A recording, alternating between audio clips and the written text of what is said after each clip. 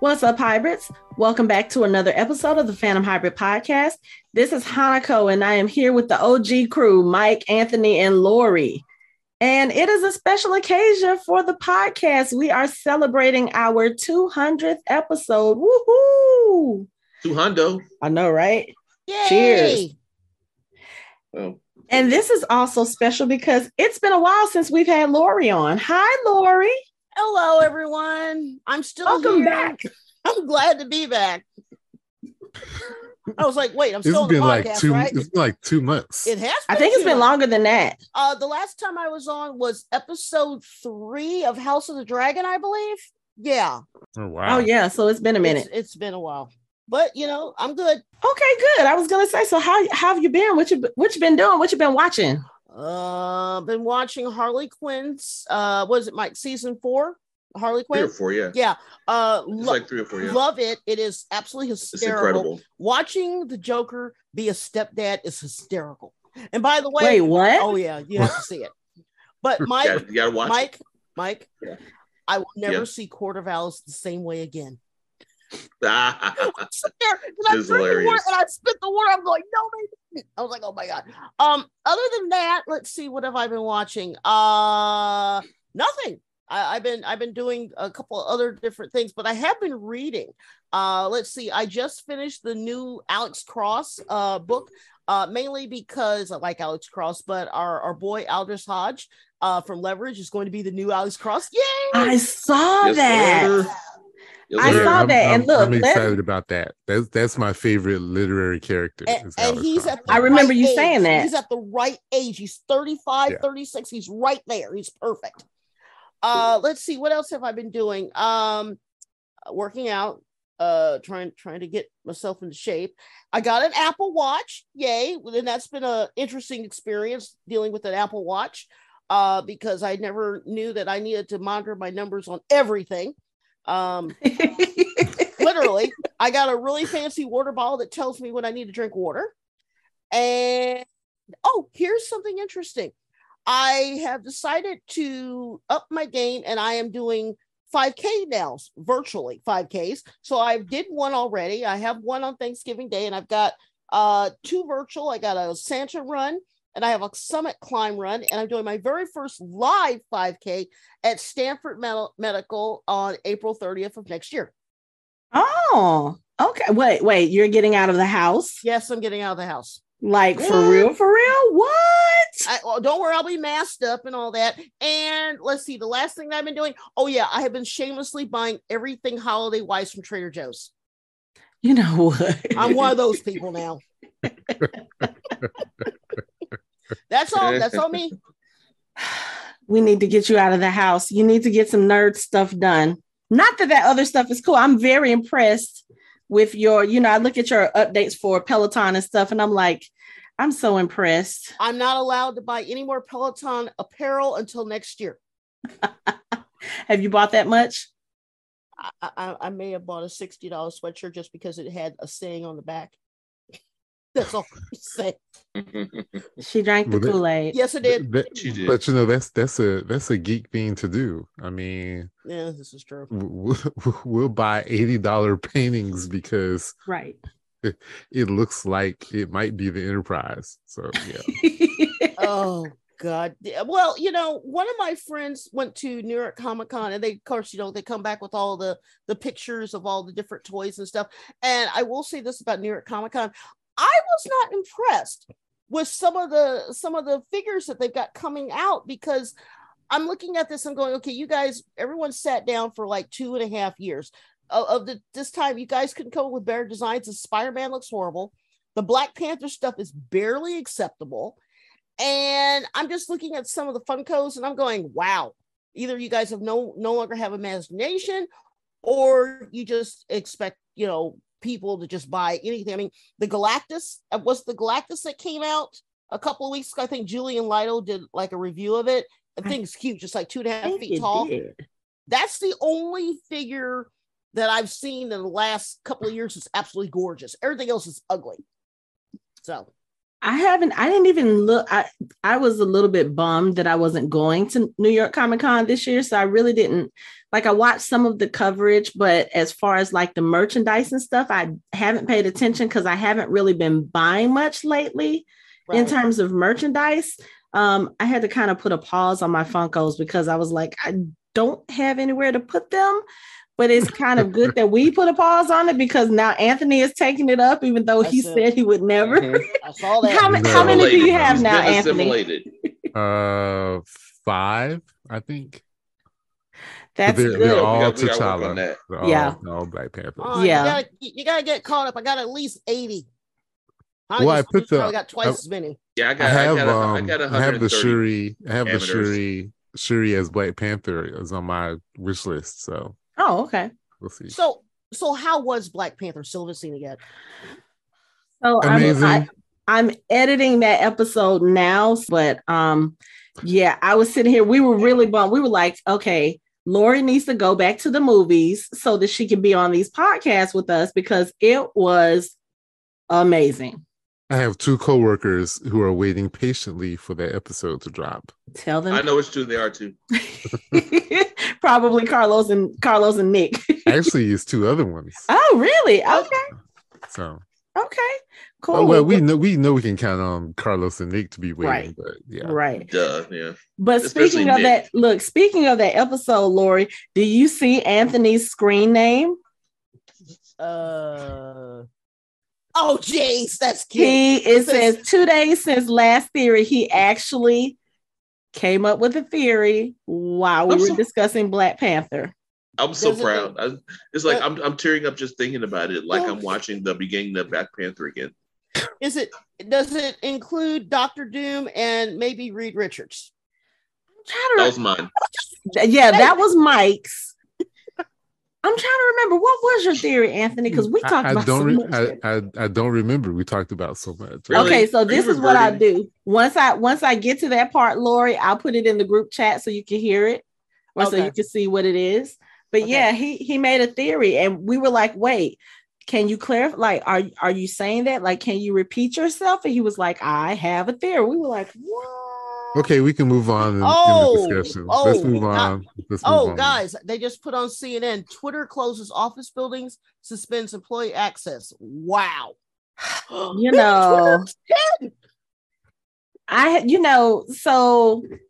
we started the podcast up, I've been more active on Twitter because, I was active on Twitter like 12, 13 years ago. And then kind of fell off and would only check in for a little while. And then once we started the podcast, I, kind of got back on, and I've been interacting with like a lot of people from like Walking Dead fandom and, just other fandoms. I have been watching this shit show for the last, week and a half now. It has to be 2 weeks. This man lost my damn mind. God. It's like, did he buy it just to shut it down? I think it seems like it. That's what it seems like. It does. I'm because I live in the Bay Area and because everything is based around, social media and everything like that. I'm fascinated, because if I really wanted to, I could get in my car, drive about 30 minutes and actually, see what's going on, because one of the main buildings actually at Twitter is about 1.5 miles from my house. So I could just, 10 minutes. And Apple's right around the corner and Yahoo's 8 blocks away from where I live. So I'm in the middle of everything. Facebook, the whole thing. Amazon, the whole thing. So I'm like, okay, so if they close the buildings and they basically restricted everyone's access and they fired everyone and now they hired them back and now they're saying they're fired again, I'm wondering what is that going to do to the people who actually live in Silicon Valley like I do? Because right now they're laying off people from Facebook, any social media. I hear that DoorDash and Instacart, they're still holding on, but they're basically, for what people are telling me, on their last leg. Wow. It's just, I'm stunned because I'm like, well, I was here 20-something years ago when they had that tech bubble burst. My ex-husband was one of those contract workers, IT, and he had a headhunter and, he would get recruited in about a span of 3 years. He worked for Adobe, Tandem, Apple, Microsoft, Yahoo, then he went back to Apple, then he went back to Tandem, then he did the circuit basically. Mm-hmm. And when the tech bubble, right before it hit, now this is 20 something years ago, they were offering him huge amounts of money back then. I think they were offering him like $80 an hour or something like that. One company was offering like $120 an hour. Mm-hmm.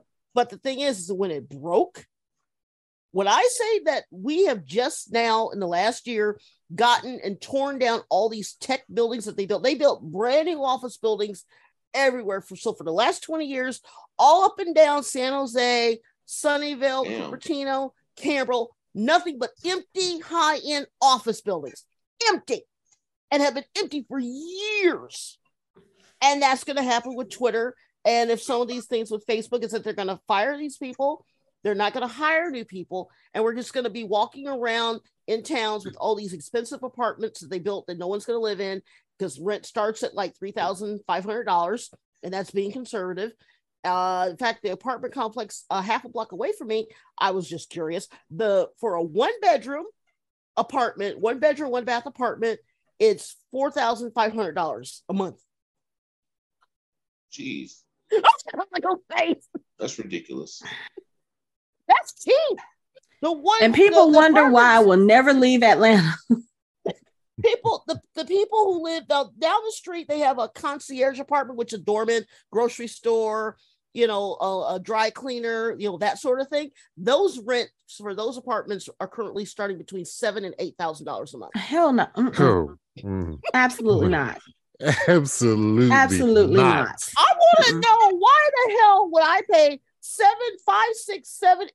$9,000 a month and not be paying a mortgage instead? That's all I'm saying. Go get you a house in the high country. Exactly. Don't mess with that. Exactly. Absolutely not. Or the low country. Exactly. Or some country. Anyway, that was my interjection rant. Sorry, I just saw that on the news. That's okay. Okay, so let's talk about some geek stuff. Since this is just a celebration of our 200 episodes, we're just gonna kind of talk about whatever. Now, technically speaking, I will say this is not actually our 200th episode. We've actually recorded more than 200 episodes. It's just that this is the one that will actually get posted because I'm still editing. We still have a little bit of a backlog. It's not bad, but it's very time consuming, and unfortunately I have a job that I have to go to. So that kind of puts me behind, but it would be different if you had a job where you could edit at the same time. But I've been in your office, and that phone and the door and the phone and the door and crazy. The people coming in and out, it's no. I wish. Like there used to be times when I could be in my office and things would be actually slow. And I might have my laptop and I could probably get like 10 minutes here, 10 minutes there. Not that bad. But now, nope, it's not happening. But the good thing is I do still get to talk a lot of geek talk. Like literally this week, everybody who has walked in my office has been like, did you go see Black Panther? I'm like, do you not follow me on social media? They were like, oh yeah, I saw your pictures. Do you know who I am? Do you know who I am? Of course I went. But that was the one we all got to go together, everybody except for Lori, because Lori is on the other side of the country and all the rest of us are here in Atlanta except for Casey right now. She's kind of traveling for work. So she's in Florida right now with janky internet, which is why she is not on this. Anthony, where's Michelle? That was a fun night. She's floating around somewhere. Tell her she has to stick her face in the frame to say happy 200th at some point. Maybe she'll shout you out. You gonna give a shout out? Nope. Holla. Holla. Y'all can catch her on the Walking Dead episodes, guys. Yep. Walking Dead episodes. We are almost done. Oh my God. This weekend is the finale for the main flagship show. And, are you okay? I'm I'm kind of sort of okay, just because I know we have spinoffs coming. She said, Michelle said you're not okay. I'm okay for right now. I think it will really hit me once I get on the plane Saturday to go to LA, because Casey and I are going to the finale event that they're having in LA. And we'll get a chance to go to the live taping of Talking Dead. You tried to get Michelle to go. We tried to get Michelle to go, but Michelle's been doing some stuff. She went on a solo cruise, and she came to the camp with us, and y'all still have a young person at home. So Thanksgiving week, y'all still got to do stuff. I got grown folks. I'm like, are y'all coming over for Thanksgiving? They're like we just, as we've gotten older and we learn more about the origins of certain traditions, we just kind of fell out of that. So we're going to my sister-in-law's for dinner just because, for family gatherings, but we don't really do the holidays like that. So I can pick up and go to LA and be cool. So that's what we're doing on Saturday. So I think once I get to LA on Saturday, we'll have Saturday to kind of walk around and do stuff. I think Sunday, once I'm in the line, and once I start seeing the stars arrive for the red carpet, I think then it'll hit me. And I think at that point, I might be a mess. And then depending on who shows up, because they've said to expect cast members from season 1 all the way through the current season. We know a lot of the stars from the current season will be there that night for the red carpet. We're all going to watch the finale together. They're releasing it at the same time, so no one gets spoiled, supposedly. And I'm just there are a few other faces I would like to see, and if I see them, then yes, I'm probably going to lose my shit, and Casey will probably record it. But yeah, for right now, I'm okay. Yeah, record Casey's face when she sees the. Oh, absolutely. That will absolutely be a thing. I might live stream that shit. Look at her falling apart. Her katana mama is here. I kind of have a feel. I'm hopeful that she will be there and that Andy Lincoln will be there, because they have a spinoff to promote. Oh. And Black Panther press, I believe, has concluded. So it's not like she'll be needed for that. So yeah, she can just come on. They can let us borrow her for a night. That would be great if that happens. Like you said, Casey would definitely lose her shit. So I'm hoping that will happen just for her sake. I really hope that will happen, but that would be cool. But yeah, I think once I'm there, once I'm kind of around other fans that I've connected with on Twitter who are going to be there, and we all get to talking and seeing stuff, I think then it might hit me. I was kind of the same way with Harry Potter and the Deathly Hallows. I was actually in New York for the premiere, the domestic premiere of it, and it was part 1 or part 2.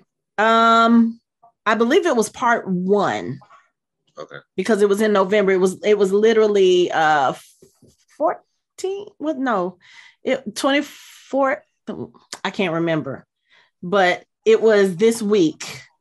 And just remembering how that was and getting to see the red carpet arrivals and everything and hearing the fans cheer. And it was a great experience. And I didn't think I'd ever do something like that again, but here we are. Mm-hmm. So right now I'm okay. Ask me again on Sunday. I might be a mess. But speaking of that, can we go back to the Black Panther thing that we all went to? Yes. It was really good group therapy to all be together. Some of us cried more than others. You know what?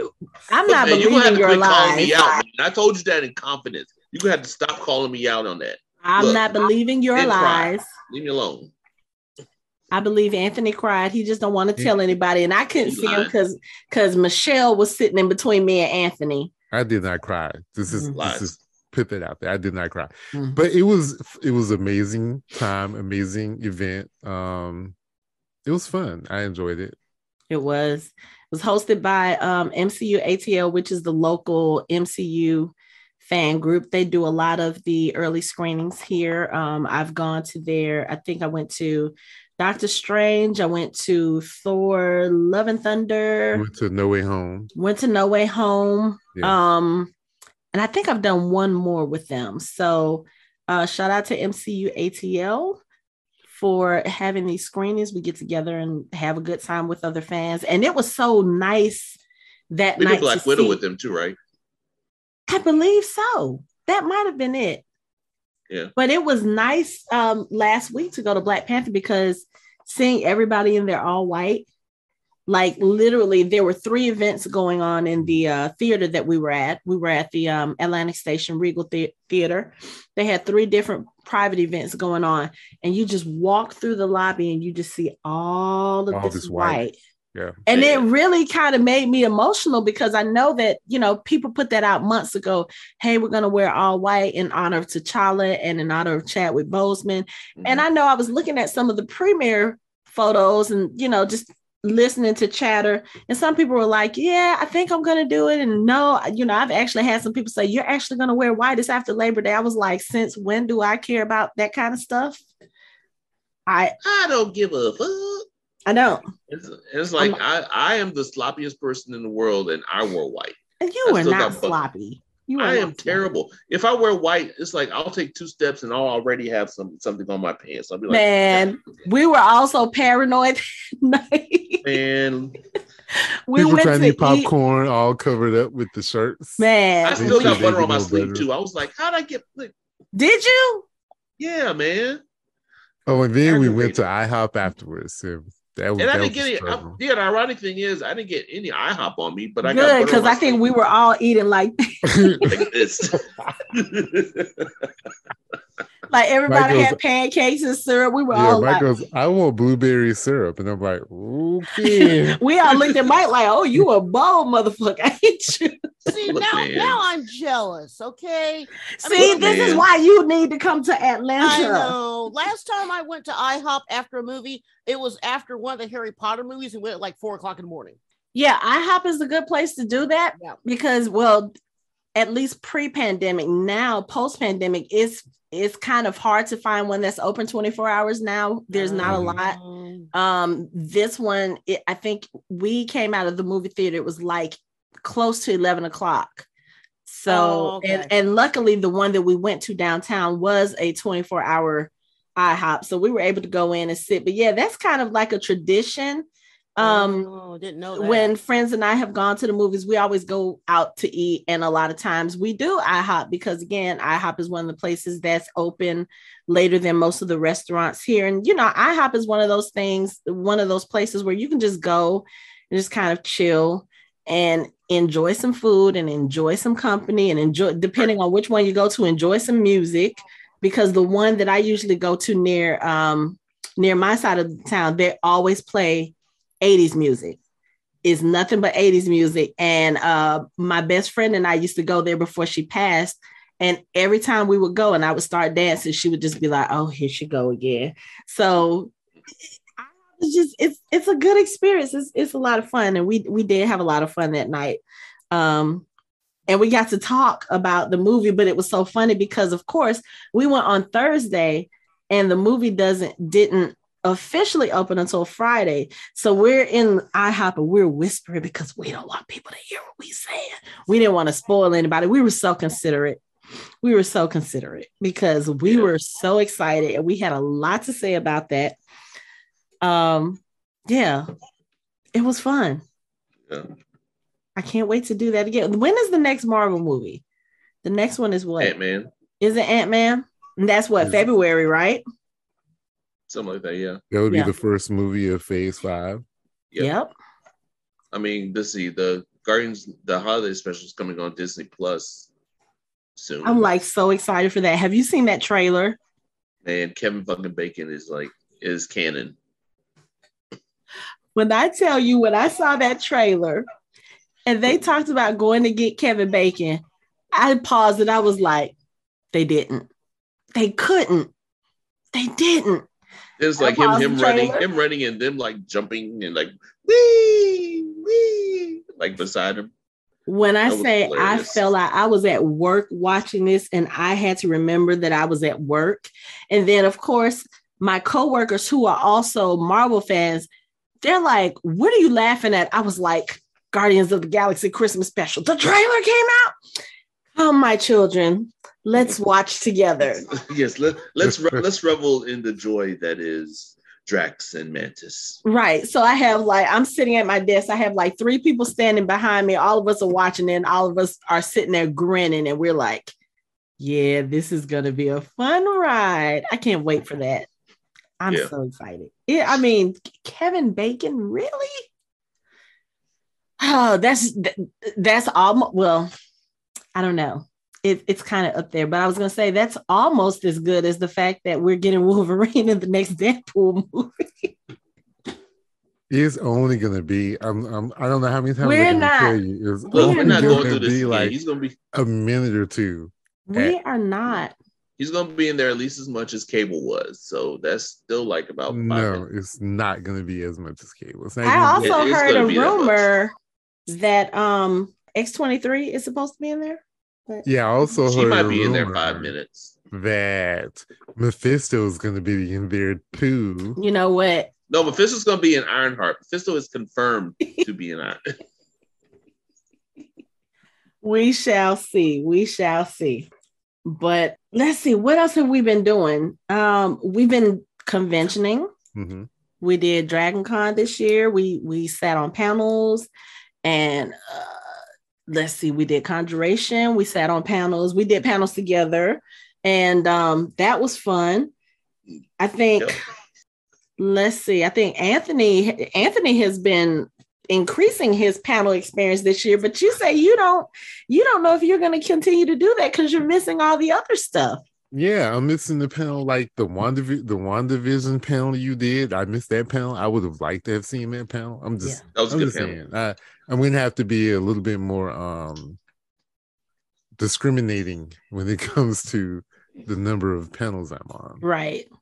I guess I don't mind it as I don't mind it as much at Dragon Con, but I think I mind it a little bit at Conjuration. Probably because Conjuration is smaller.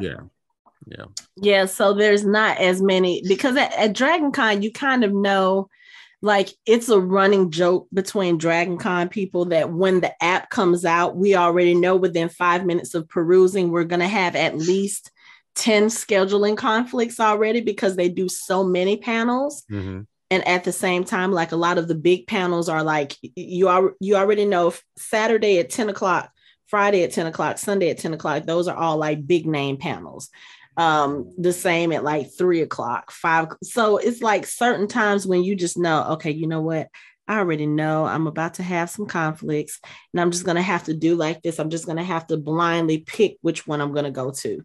But yeah, Conjuration is a little bit smaller, so I can understand that. And I have a sneaky suspicion that after this last Conjuration, we're going to be in somewhat of a demand on some of the panels. I feel it. I agree. I would go with that. Yes. because I had people who I didn't even know come and be like, "Hey, you were in that," like the diversity one. We had such a big response for. Mm-hmm. Like, someone just stopped me in Conjuration, like, "Hey, you were on the diversity panel." I was like, "Yeah," like, that was a great panel. I was like, "Thank you." Like, it's awesome. And then we stopped to chat for a minute. So I'm like, yeah, we're probably going to be that one and the what was the other one? There was another one. The Phantom Funerals. That one too. Yeah, that one. Yeah, because that one grew immensely from when we did it before. Yeah, I think we had a better time slot too as well, because we're also competing with like the entertainment, because they have live entertainment there, and the live entertainment is good. Like, even if you're walking past and you can hear them, it's really good. So yeah, I understand that. There is another convention coming up in February, which is ATL Comic Convention. It used to be 2 separate cons. It used to be Fandemic Tour, which was mostly Walking Dead, and then Atlanta Comic Con, which was only a few years old itself. And then I don't know the behind the scenes stuff, but they merged. So now they're ATL Comic Convention, and they will be here at the end of February. So I will be going to that. I did also submit a panel idea. So we'll see if that gets accepted. And if so, I'll be talking Walking Dead stuff. One of us is going to MomoCon next year. Yes, Mike won free tickets to MomoCon at the Black Panther screening. Was it 2 tickets that you won? I think I won two. Two 4-day passes. It was 2 4-day passes. Yeah. Okay. That's awesome. Yeah, Michelle's already like, great. I might be taking one of y'all. Oh, that's cool. Congrats on that. That's actually a cool con. Yeah. I'm looking forward to it. I've never been. Yeah, I went once on a Saturday. It was pretty cool. I think I went once when the kids were younger. Maybe. I can never remember if it was that one or if it was Anime Weekend Atlanta, because both of them are kind of similar. They deal with a lot of anime. I think MomoCon has a lot of gaming stuff with that too. But, anime, I watched some of it, but not enough for me to be like, oh, yes, I'm going to MomoCon, because I would be sitting there like, okay, so what are you guys talking about? I can't get sucked into anything else. My life is already busy and complicated as it is. Okay, quick question. Stuff. Of any con that you could go to as a dream con, it's not your ish, but you would go in a heartbeat. For me, Gen Con. I would be in Indiana so fast it wouldn't even be funny. Who is Jen and why does she have a con? Gen Con, okay, you've heard of Knights of the Dinner Table, right? The comic book? Yeah. You've heard of Gary Gygax? You've heard of Dungeons and Dragons? Mm-hmm. Yes. It's basically I'm familiar. It's basically an entire weekend convention devoted to tabletop gaming. And I was about to say Mike's face just changed. And it's in Indiana, and it's called Gaming, Gen you Con, say? And it's nothing but, and we're talking, in fact, there's a documentary on it. You can look it up on Netflix. Let's just put it this way. If you are a tabletop nerd, you will be in heaven. That Gary Gygax is considered a god. I mean, it's literally nothing but tabletop gaming. And they all wear cosplay. So if I had to choose one dream con to go to, it'd be Gen Con. That sounds interesting. I think we have something similar here. Well, shoot, if you just go to Dragon Con, if you've ever gone to the gaming area, though they do not leave that area. I mean, they went from having a whole floor to, I think they have pretty much a whole building at Amerismart. Well, they do the building is for all gaming. So you have the tabletop gaming. You have they bring in old 80s arcade games. Yeah, and I think the LARPing is there too. Mm-hmm. They have a whole building over there. Yep. So if you want to immerse yourself in some gaming, that you can do that at Dragon Con too, but whatever. Yeah, and then there's also a convention here. I think it's the Southern Fried Gaming Convention. The Southern Fried Gaming Convention that I have looked at. I'm like, I think I want to go just because I'm not a huge gamer, but I am a fan of like the old stand-up video games and arcade games. Whenever I talk to Nick, he always brings that up. We should have him on the show to talk about Southern Fried Gaming Convention. Oh, then we need to do that then. Yeah. That actually sounds pretty cool. Yeah. No, I'm one of those people that all 4 years of high school, every day at lunch for 4 years, I played D&D. Our senior year, we decided to do superheroes, but I played tabletop gaming every day at lunch for all through high school. I'm one of those people. Okay. But any type of gaming con is something that I've always wanted to do, never had opportunity. Mark is not a gamer at all. I mean, he did a little bit of video games back in the day, but that's not his thing. But I've always known that there's slightly different vibe and feel than if you go to, say, an anime con or a comic book con or a TV, whatever type of con. The other type of con that I have never gone to, and there's two actually. One is I would love to go to a Doctor Who type of a con. And then the thing that you, Hanako, keep trying to get everybody to do is the Star Trek cruise. I would lose my mind. No, I'm trying to think. It's not the Star Trek one that I was talking about. There was something else. Well, that's the one you keep sending me stuff on. I send that to you because I know how you are about Star Trek. Oh, okay. I was like, she's not that into Star Trek. She's not doing that for her benefit. She's doing that for you. Oh, okay. I'm doing this for you. Oh, what is it? You know, I'm the pusher of the group. Like I have to indulge in everyone's. This is true because I kept telling. That's why she keeps sending me pop stuff every time, every day. Because I'm going to Mark. Go, Mark. She sent me another thing again. I don't know. She keeps sending me the Star Trek cruise stuff. No, if I do any kind of star-based cruise, I know that they do have a Walking Dead cruise that I have been looking at. Oh, you know, I didn't mention that to Casey and Michelle. They're bringing back the Lord of the Rings cruise, Oh no! See, no. Oh, they used to have one. No. Yeah, they used to have one. Supposedly it's coming back. No. See, because then I would never see my husband. New Zealand, it's gonna have like, all the. It includes like tours to the locations. I never see my husband. He that sounds amazing. Yeah. Michelle says there's an Outlander cruise too. Yeah, I know. I saw that. I was like, ooh. Well, if there was a convention that I want to go to, it would be Celebration. I've never been to Celebration. It was almost as awesome as you think it would be, but at the same time, it was also even more crowded than you think it would be. Yeah, it would either be Celebration or D20. I guess next year will be D23. D23. Mm-hmm. No, Celebration. I went once, and I will say that I think I stood in line more in that convention than any other convention, even though I saw cool stuff. But when I say that they would fight you hand and foot for anything, we went to the Funko store about 3:00 in the afternoon, and it was like a desert island. There was like one Boba Fett left. That was it. I was trying to remember. I remember you telling us about. Oh, it was horrible. Celebration, but I don't remember you telling us about the Funko store. Funko store was completely deserted. I went to her universe and they had there was this woman that was making and selling Jabba the Hutt cupcakes, and it had been sitting on the stand, so the icing was oozing down the side. It was $8. Oh man. But no, Celebration in Anaheim, it was in the Anaheim Convention Center, which is right next to Disney. And the only thing that saved it from being a really bad food con, and you know what I mean by that, is that the second day, they got the brilliant idea of bringing in like 10 food trucks in that little concave circle area in front of Anaheim Convention Center.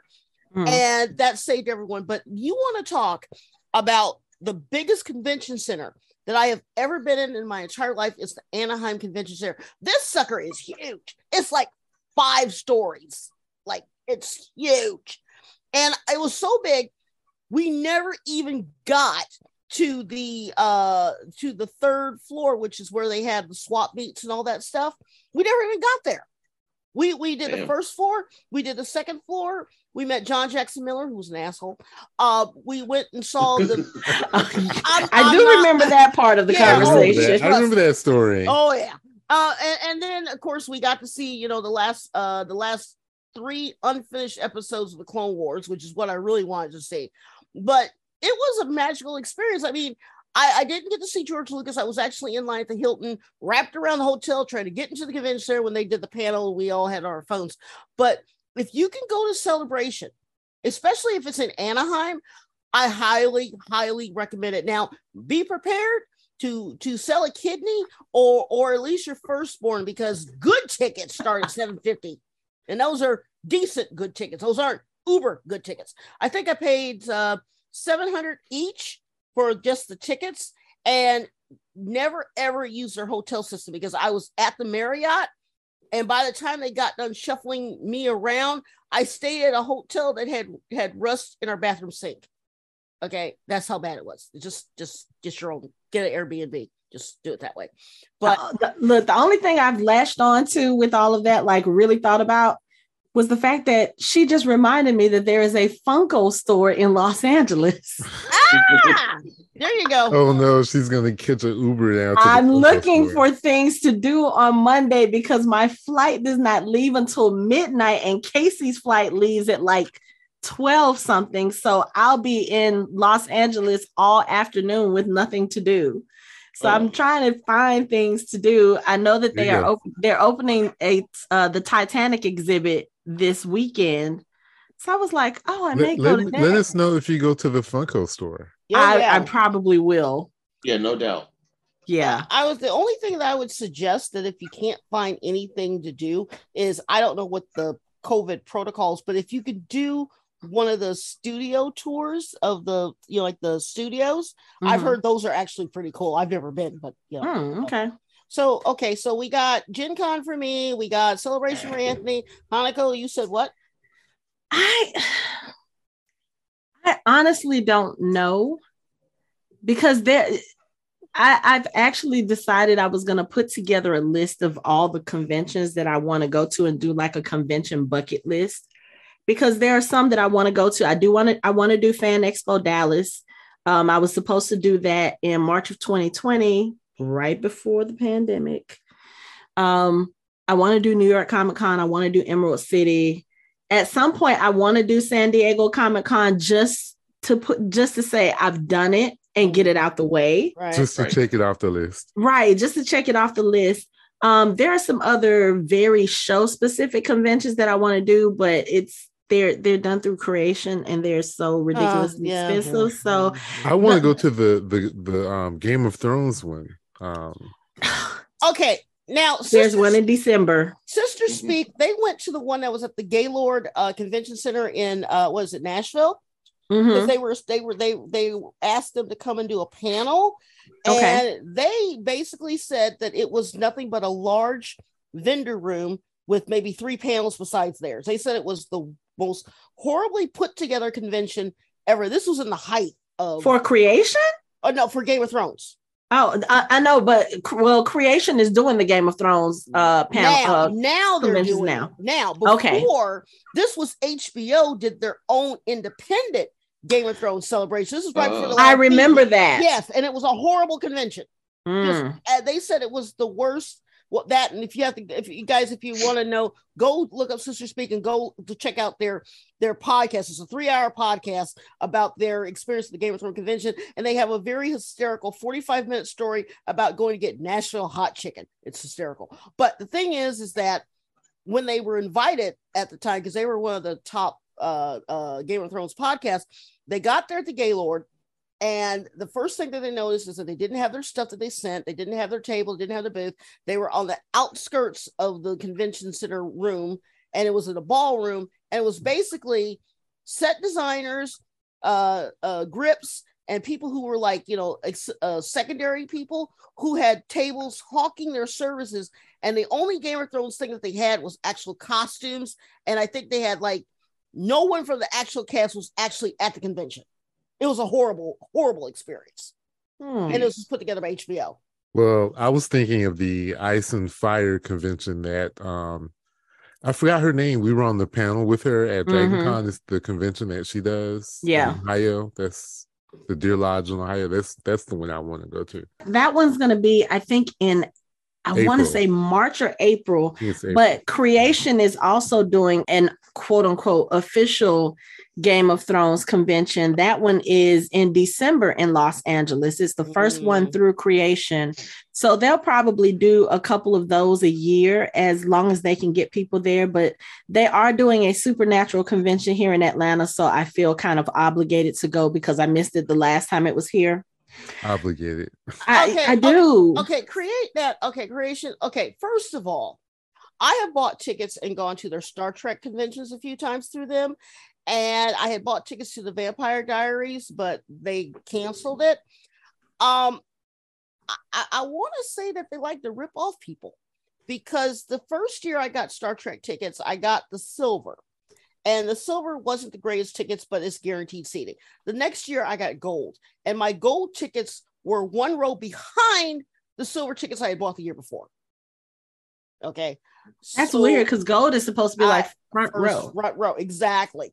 The guests were decent, but I bought tickets I was so excited because they announced it 2 days before the convention that the entire cast, except for Patrick Stewart, was going to be TNG was going to be at the convention. Okay. So I buy tickets online to get it. I get there and they tell us, well, we got to pay an extra $35 per person to get the little name tag on her wrist to get in line to show them my scanned tickets that I already pre-bought for the panel. So I had to pay twice to get in to see the panel with TNG. Okay, these CreateNet, I know they do Vampire Diaries. I knew they used to do Stargate. They've done all the fan favorites and stuff once upon a time. But I'm telling you right now, half the time they cheat and they overcharge. And I hope their service is better because they do cool stuff, but they need to get their ish right. Yeah, like I said, I'm going because it's going to be here in Atlanta. It's Supernatural, and I've done a Supernatural convention before that was not creation.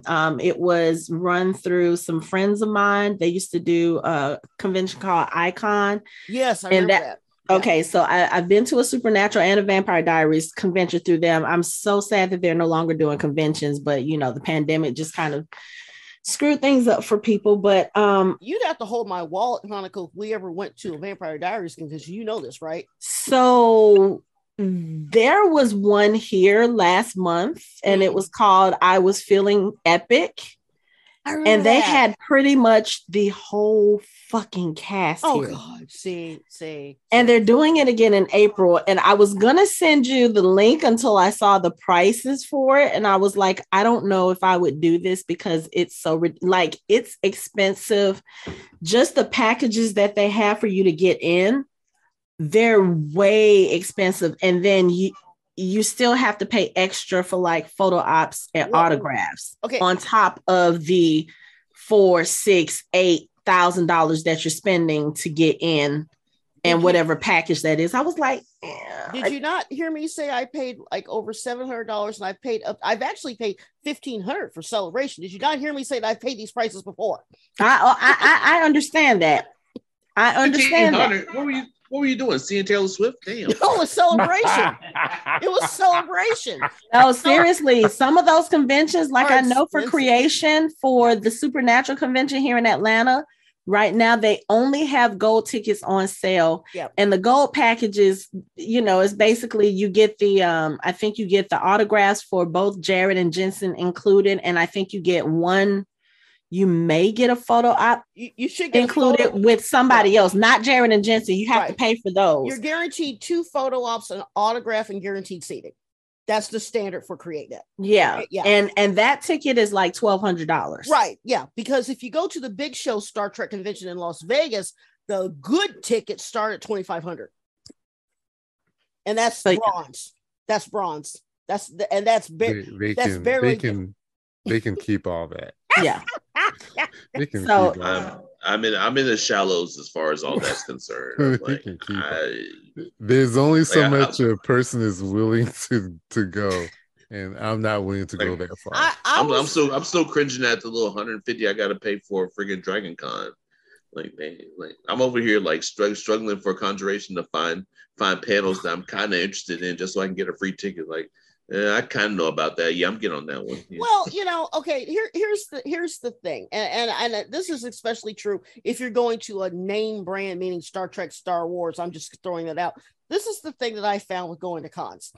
If you know a good 2 years out that you're going to go, that's when I start saving. Like for Celebration, isn't every year. Celebration is like every 2 years, every 3 years. Soon as I find out the date, find out that it's somewhere I want to be, I start putting $50 here, $20 here, $100 here, and I gradually save up the money. So when it comes to taking my money, I could actually put it down.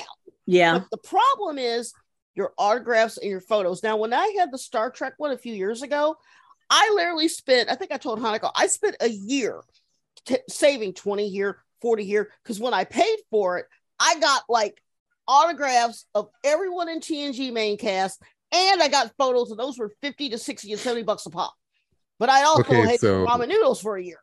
So there are other things that I like to do during the time between. Yeah. Because I like the photo ops and I like the autographs, so I don't mind. Yeah, so I don't mind saving the money. And now that I know, especially because of I went to Fandemic earlier this year, and like I said, it was mostly Walking Dead people. Dragon Con had a lot of Walking Dead people this year, and usually when it comes to Dragon Con, there I'll kind of look at the list of people that are coming now, say, okay, I'll pick maybe one or two people, and then I'll, that's who I'll do my autographs and photo ops with, because that's kind of my thing. I like doing that. But now, since they're starting to do these smaller conventions, but with these names like ATL Comic Convention, I know that they're going to have some Star Wars people. They're going to have some Walking Dead people. Like, I know they've already announced Giancarlo Esposito. Daniel Logan is coming. Michael Cutlass from The Walking Dead. So, now that I know that to start looking for that kind of stuff, I'm like, okay, I know as I watch the guest list, okay, I know this is who I'm going to want to take a picture with and get an autograph with. And you can kind of estimate what their prices are going to be based on other conventions that you've been to. Right. The Camp, which is a Walking Dead meet and greet event that Casey and Michelle and I went to last month, that is mainly Walking Dead people, but they also have had some people from Supernatural there. They've had some people from The Mandalorian there.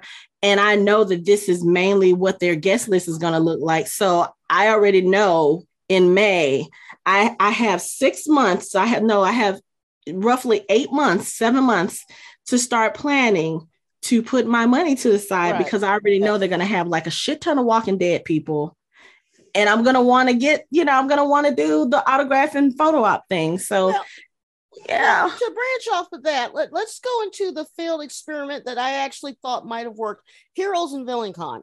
Remember they had it split where on one side you could go see superheroes, and then they had Walking Dead on the villain side. But for some reason, San Jose made you buy a separate ticket if you want to get a photo or autograph with the cast of Gotham.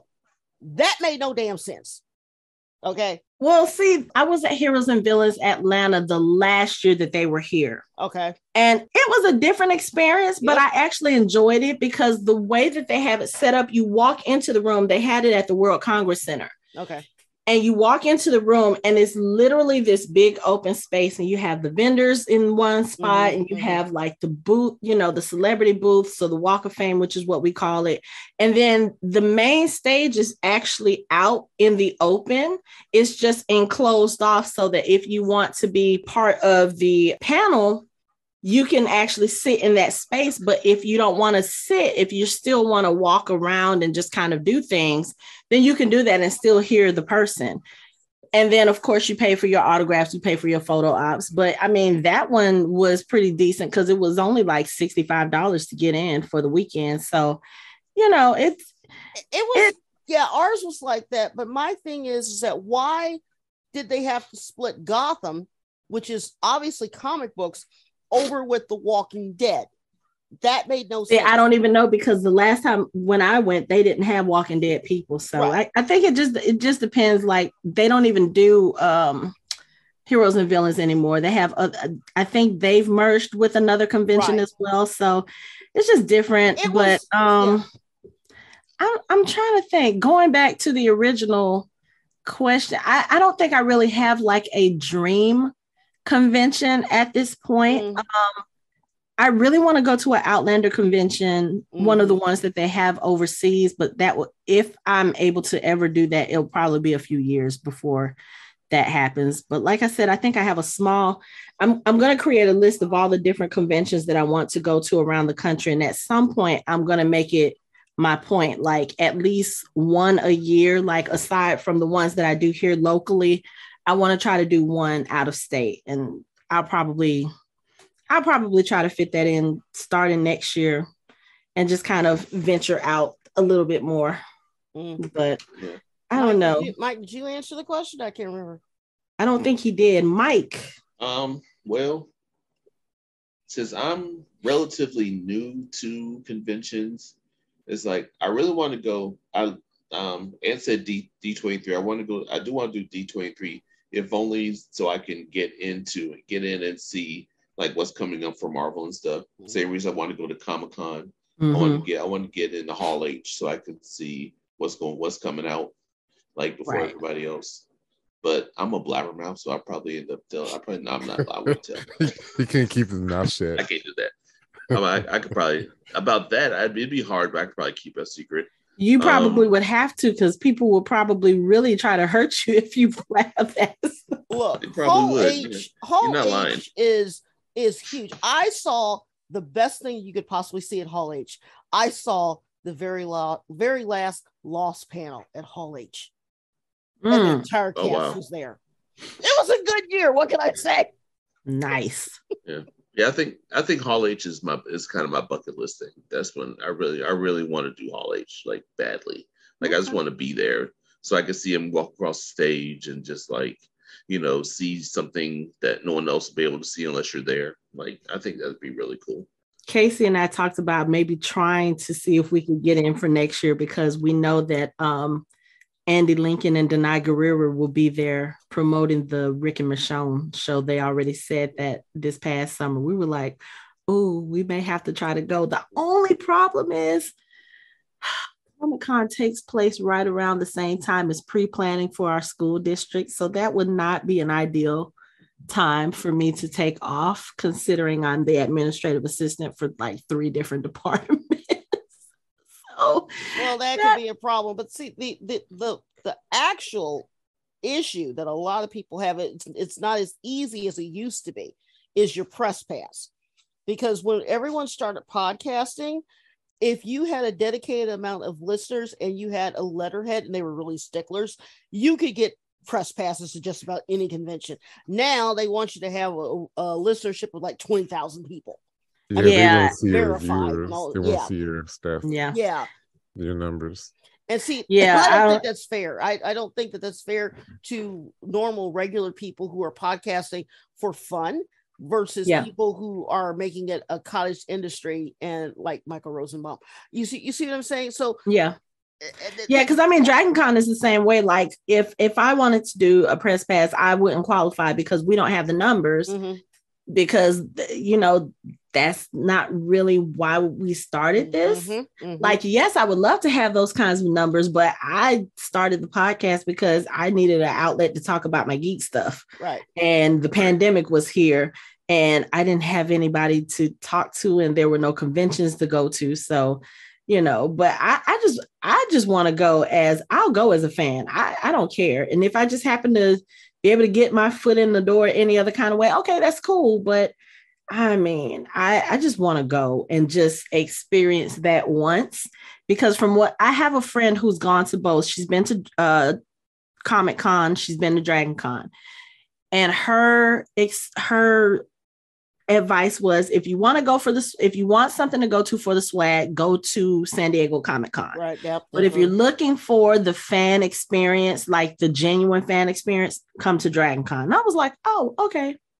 So at least I know that if I want to go get some cool swag and, maybe see some of the bigger stars that I know will probably never, ever show up at Dragon Con, then yeah, I'll try to go there. But I mean, but you never know. Like, Brandon Ruth has been at Dragon Con. Yeah. So has Jason Momoa. I mean, he's but huge see, Jason now. Momoa came to Dragon Con when he was still, I won't say relatively unknown, but he was just in Stargate. It was like, and literally he had just started. Yeah, he had just started on Stargate, because that was the first year I went, 2007. Okay. So Hayden Panettiere was there. I mean, that was huge. Well, yeah. I've noticed that over the last couple of years, pre and post pandemic, Dragon Con's getting a lot more top tier people showing up, which is awesome. Because they've been getting top tier people for a long time. Yeah. Well, what I mean by that is, because like LeVar Burton, I saw LeVar Burton there twice. Well, that's what I'm saying. Yeah, people like me who not necessarily wouldn't be going there because it's in Atlanta. Okay, I have never had a desire to go to Dragon Con, mainly because that means going all the way to Georgia and all that other stuff. It's just never been one of those things on my list. But I started paying attention over the last couple of years. I'm going, hey, they got some really good people. Yeah, Stan Lee was there. We saw Stan Lee. Right. And so couldn't get into that panel because it was full. Nobody we barely got in there. We got in there towards at the end of the line. We got in there though. But my thing is, for somebody like me who's been going to conventions for a very long time, now certain conventions I want to go to. I've had tickets to. I've had tickets to Emerald Con 5 times. I haven't not gone for 5 times because of various reasons. Dragon Con has never been on my list. Would I go? Yes, if I had an opportunity. My husband, he's from Georgia. No, because then I have to go home and visit my family. But fair enough. You don't. No, you don't. No, you don't got to tell them you don't. Oh, I have a best friend who comes to Dragon every year, and she does not visit her family when she's here. She's like, when I'm here for Dragon Con, I'm here for Dragon Con. I am here with my other family. I will see y'all later. You gotta realize we ain't snitches. We ain't gonna tell them we ain't supposed to tell. Well, I think the other thing that we'll post the pictures after once you're back in California. Well, the other thing that gets him, because I've explained this to him several times, he's 55, and he's like, I don't want to go between hotel to hotel to hotel. He goes, I want everything to be in one hotel. That's part of the fun. Yeah, well, he's like trying to figure out where you're supposed to go. Exactly. That's his thing. His thing is like, I'll go, but he's like, I'm conditioned for one location. Okay. And depending on how you get there, you honestly, because there's so many sky bridges now that connect the hotels, it's almost like just from walking, like you're in the same location, it's just separated by bridges. But if you're somewhere else, like if you're going to the vendor mart, which is in a building that's like 2 blocks away, like for Mike and I, we were trying to get back for a panel, and they have these little Uber scooters. They're called Birds, and you can buy some time on it and ride them up the street. And that's what we did. I was hey, let's get on the scooter. And it's the most fun thing that I will probably never do anywhere else except while I'm trying to get back and forth to Dragon. Back it up. Did I hear you correctly when you said that the vendor room was 2 blocks away? The vendor area is in the America's Mart, and it takes up 4 floors of the America's Mart. Fucking huge. 4 floors full of vendors. Yeah, Mark's not doing that. Yeah, I think the top floor is mainly comic book artists. Mm-hmm. Oh, this artist gallery. So here's the thing. I know the parade is awesome, and I've seen it a few times on streaming and stuff. But other than that, I think that the thing that I find different about Dragon Con, which has fascinated me, is the different tracks that they have. You got the Star Trek, those the fantasy track. Those fascinate me because no other con is set up that way. Mm-hmm. The only con that is close to that is Emerald City Con. Is close to that. And TARDIS Con is sort of like that too, but they have the different eras of the doctors.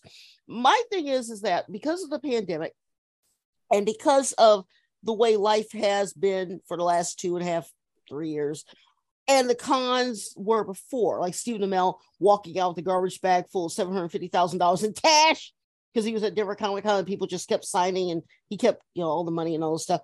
Do you think that with the culture, the way that it is now, do you think that the cons will ever go back to that type of craziness hype? Or do you think that because of the pandemic, things will just be really slow for the next 3 or 4 years until people are 100% secure that they can go to a place and not get COVID? Well, I would say this for Dragon Con, even though like the first year that we came back, 2021 last year, they capped the attendance at half of what they usually do. The last few years prior to the pandemic, I think the attendance was like at 85,000. Almost 90, yeah. Yeah, last year I think it was at 45. And even with half the people, it was still a lot. It was not what you just considered slow. No, there you can't be slow at Dragon Con. Okay. There's always something going on. There's always stuff to do. And it's just there's no way. I think they could even reduce it further than that, and it's still going to be busy. It's still going to be, I just now for the smaller conventions. This year, Dragon Con was back up to around 80. think it's Was it? 82, 80. Wow. Yeah. Okay. I thought it was like 60. No, the last numbers I saw said 80. Okay. But yeah, the smaller conventions maybe, but I've only been attending the smaller conventions regularly since I think my first Conjuration was in 2014, 2015, one of those. And it's smaller, so you don't have the crowd size. So like we talked about Conjuration a few episodes ago, like our largest panel audience was probably maybe 28 to 30 people, because the convention itself probably caps out at about, I would say maybe about 500 people, if that.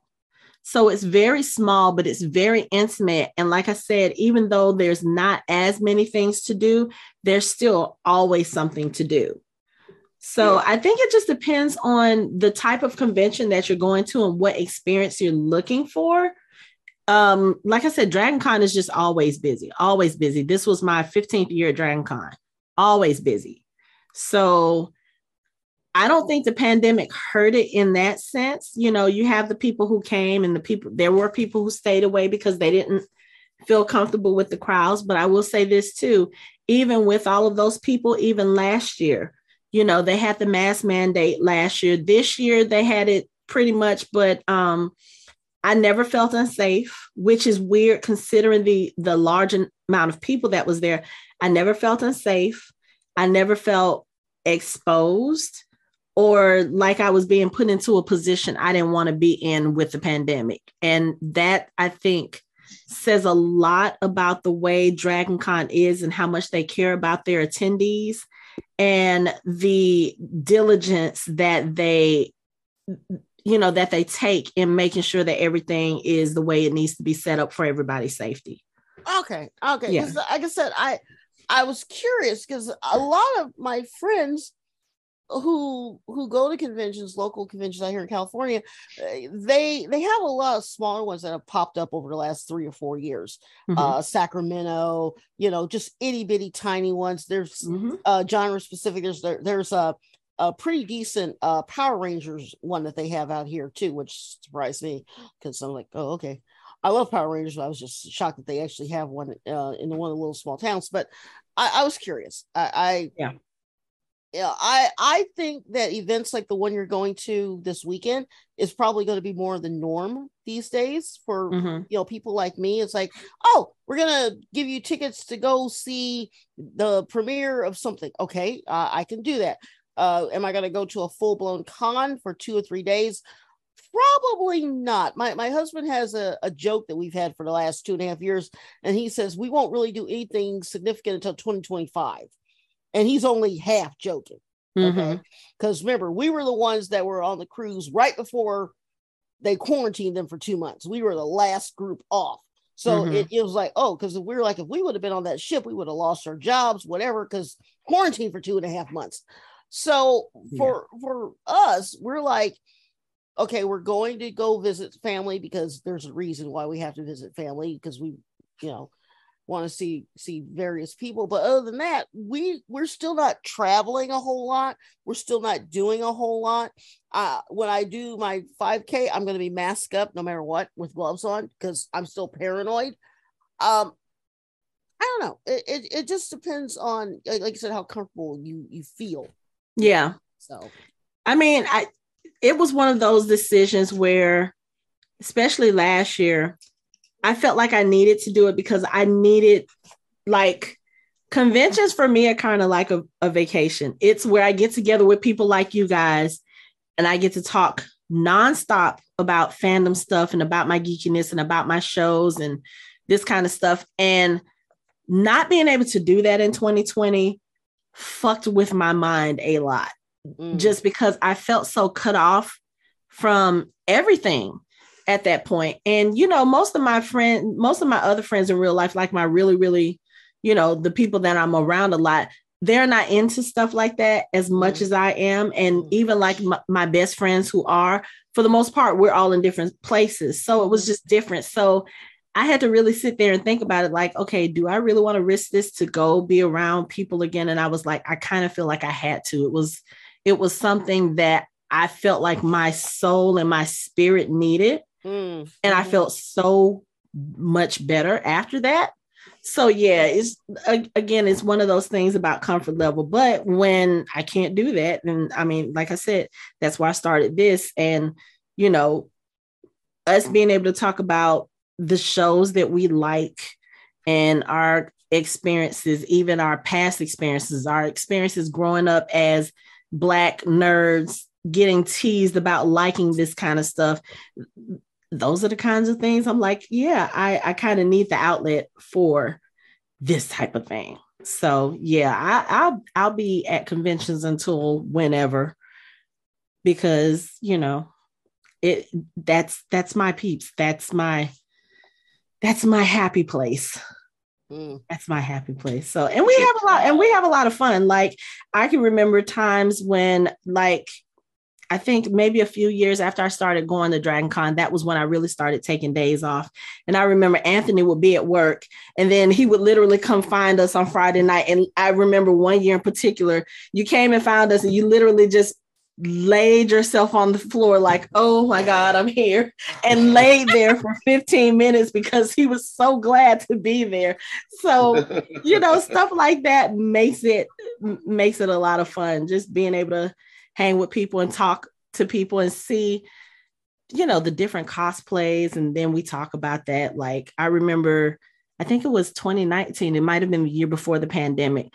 There was a group who were walking through and I'm sitting here with my friends on the floor and I hear Party Man by Prince playing. And I was like, oh, wait, hold up. When I tell you, I got my old ass up so fast off that floor and took off running to see a group cosplaying as Jack and his little disciples from the Party Man scene in Batman. I mean, they had the costumes, they had the big boom box, and they were playing, they were doing the dance. They were literally recreating the scene. I was like, this is what I'm here for. I can go home now. I feel like conventions are one of those things, like you have to be there to experience some of this stuff. Like you can see pictures and be like, oh, that's so cool. But the experience of actually seeing that stuff and seeing the people actually act in in character, there's just no substitute for that at all. But okay, we've been talking about conventions for a while, so let's kind of move on a little bit, just because again, it's been a while since we've all been on the same show or episode talking about shows, because I think Lori, you fell behind with House of the Dragon. That's why you weren't with us on that. And same with Mike, because I think when House of the Dragon started, Mike, I think that was when you went to Alaska, correct? Yep. And then you came back and you were, I think at that point it was already like 2 episodes in and you hadn't had a chance to get caught up. And we just decided, okay, you know what? We kind of need to go ahead and push through. So we started doing it, but again, now it's like, okay, so what are we going to talk about next? Because I know we still, like Anthony, Michelle, and I, we still need to finish up House of the Dragon. We have one more episode to talk about. That's the finale episode. We need to finish The Boys. We do. And you know, I didn't realize until Michelle said something. She was like, yeah, because you guys never talked about the episode. And I need y'all to talk about the episode. I said, we left off on it. Because you went to Alaska. I know. So we didn't talk about. Fine, blame my mom for turning 75. No, we're not blaming. No. We are not blaming, because believe me, if you're gonna go to Alaska to celebrate anything, that is definitely a celebration. But it's kind of like starting from the summer. Yeah. Like I think, let's see. You went on vacation. I think Anthony and Michelle, I think y'all may have gone on vacation maybe the week before that. Yeah. And then I went back to work on site and I had to get adjusted to that. You went back to work on site, and then I went out of town. I did a small vacation, and in between that, we did Dragon Con, we did Conjuration. Michelle, Casey, and I did the camp, And then also just regular life, everybody, y'all have marriages and children, and we have jobs that we have to do. And I'm in school. It's just been like, oh my God, when are we going to find the time to talk about? Like, there's so much stuff that we haven't even gotten to cover that I'm like, I really want to talk about. And I know there are some things, I think we've all had discussions. There are some things that we probably will not be able to cover episode to episode like we want, just because there's too much freaking good TV out there. We still haven't talked about Miss Marvel. We still haven't talked about She-Hulk. We haven't talked about Stranger Things. We haven't talked about The Sandman. Interview with the Vampire just finished up. I'm like, there's too much stuff. How are we supposed to keep up with all this? But this is exactly what we wanted to do when we started podcasting, right? We were like, hey, we want to be able to talk about our stuff. We just, it's very time consuming. There's way too much stuff out there, but I don't want to tell the creators, okay, please lose your creativity for a couple of months. Just to give us a chance to catch up. Well, and then there's the stuff on Netflix that are just random stuff. Now, I don't watch it, but everyone's been going gaga over the Jeffrey Dahmer series. I absolutely will not be watching that. Well, I'm not either, but I'm just saying there's just been stuff like that. I'm just using that as an example. Cobra Kai. Okay. Cobra Kai is still hitting it out the park. Okay. People are loving it. I haven't watched them, saving it for Thanksgiving. That's another show that I would have liked to talk about. And then there's stuff like Andor is probably the best show on television. I am going to get caught up with that. Exactly. Because I've only seen the first episode, and then I was like, there's too much going on. I can't do this, because I think when Andor came out, it was Andor, She-Hulk was out, Interview with the Vampire was out, House of the Dragon was out, The Walking Dead had come back. I was like, there's too much. I can't do it. Did we even talk about Kenobi? No, we haven't gotten around to that either. That's what I was thought. That's what I'm saying. There's too much. Like, okay, and the listeners, y'all are gonna laugh at us. So when this Powerball like hit the really big numbers, we all went in, we pulled money together, and we played for like maybe I think 2 weeks straight. And we were like, y'all, we got to win this money so we can all retire and just be full-time fangirls and fanboys. We really did try. It just didn't work out for us. Not for lack of trying, but not for lack of trying. And I'm still not convinced that Lori didn't go down to LA and buy a ticket. And she just ain't telling us. No, I won't do any of that. Though somebody in California did win $2 million on the Mega the other day, and I'm like, they're probably in LA because that's usually what happens. No, but okay, Ms. Marvel. I'm just gonna put this out here. Ms. Marvel was probably the most fun and the most educated, meaning educating people as a viewer, geek show that I've seen in a very, very long time. It was phenomenal. She-Hulk, I haven't finished She-Hulk yet, but what I've seen of it, awesome. And what episode are you up to? 3rd episode. Oh yeah, you got a lot of good stuff. Ways to go. Like I said, I got. You haven't even scratched the surface. I really haven't. I got addicted to Peloton and haven't looked back. But the thing is that between those shows from the summer and what's been going on, and now I'm really sort of geeking out. And I know Daredevil shows up.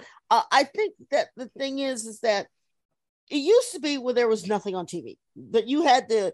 Your choices of geek stuff was Supernatural, Smallville, maybe Heroes, and a few things kind of like splattered in between.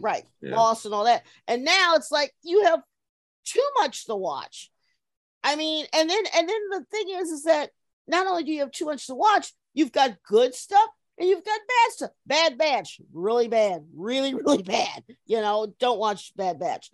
But the thing is that it's Star Wars, right? But we have The Mandalorian. But I still haven't seen Mandalorian. I still haven't seen Boba Fett. You've got Andor. What? You've got Kenobi. No, it just didn't get my attention. I'm just being honest. I will just tell you this. We never talked about The Witcher, and yeah, that's one of my favorites. Is leaving, and we're gonna get someone else. Okay, we're getting but Henry Cavill is leaving because he is officially back as Superman, which I got spoiled about that because I still haven't seen Black Adam yet, but I got spoiled about that. I don't even think the weekend was over. Okay, all right. Here's my 2 cents. I love The Witcher. Love it. I think it's pretty much one of the better shows that they've done. Having one of the Helmsworth boys take place of a girl, to me, okay, here's what it sounds like. Sounds like Henry Cavill, who we all love, is a pretty phenomenal actor. He's in his late 30s, I think he's 39. Got booted off of a major franchise, Superman, went and found work. He's in Enola Holmes, and he's done a couple things. He found work to keep him busy, to keep him in the public eye. Witcher hit. Now that he's gotten a little bit of shine on him, as a Witcher fan, I listen to a few different Witcher podcasts, and I have to listen to the latest episode to see what they say. I think it's a disservice because they only have really one season left, season 4, because they filmed 3 already. Why couldn't he have stuck it out? I mean, why do that? Because it's going to screw up everyone. No. What happened was the showrunner is, from his perspective, they're not keeping in tradition with the character. Yeah, like, I think they're deviating from. They're deviating, and they're doing things, and they're having an issue between him and the showrunner. He feels like the character should be more closer to the portrayal in the book because that's what everyone likes, the book and the game. Right. The showrunner, like most showrunners of properties that was not theirs, they want to make it theirs. They want to change things. They want to adjust things. They want things to be different.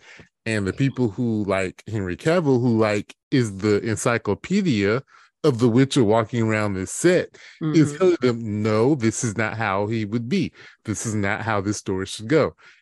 And he just had enough of it.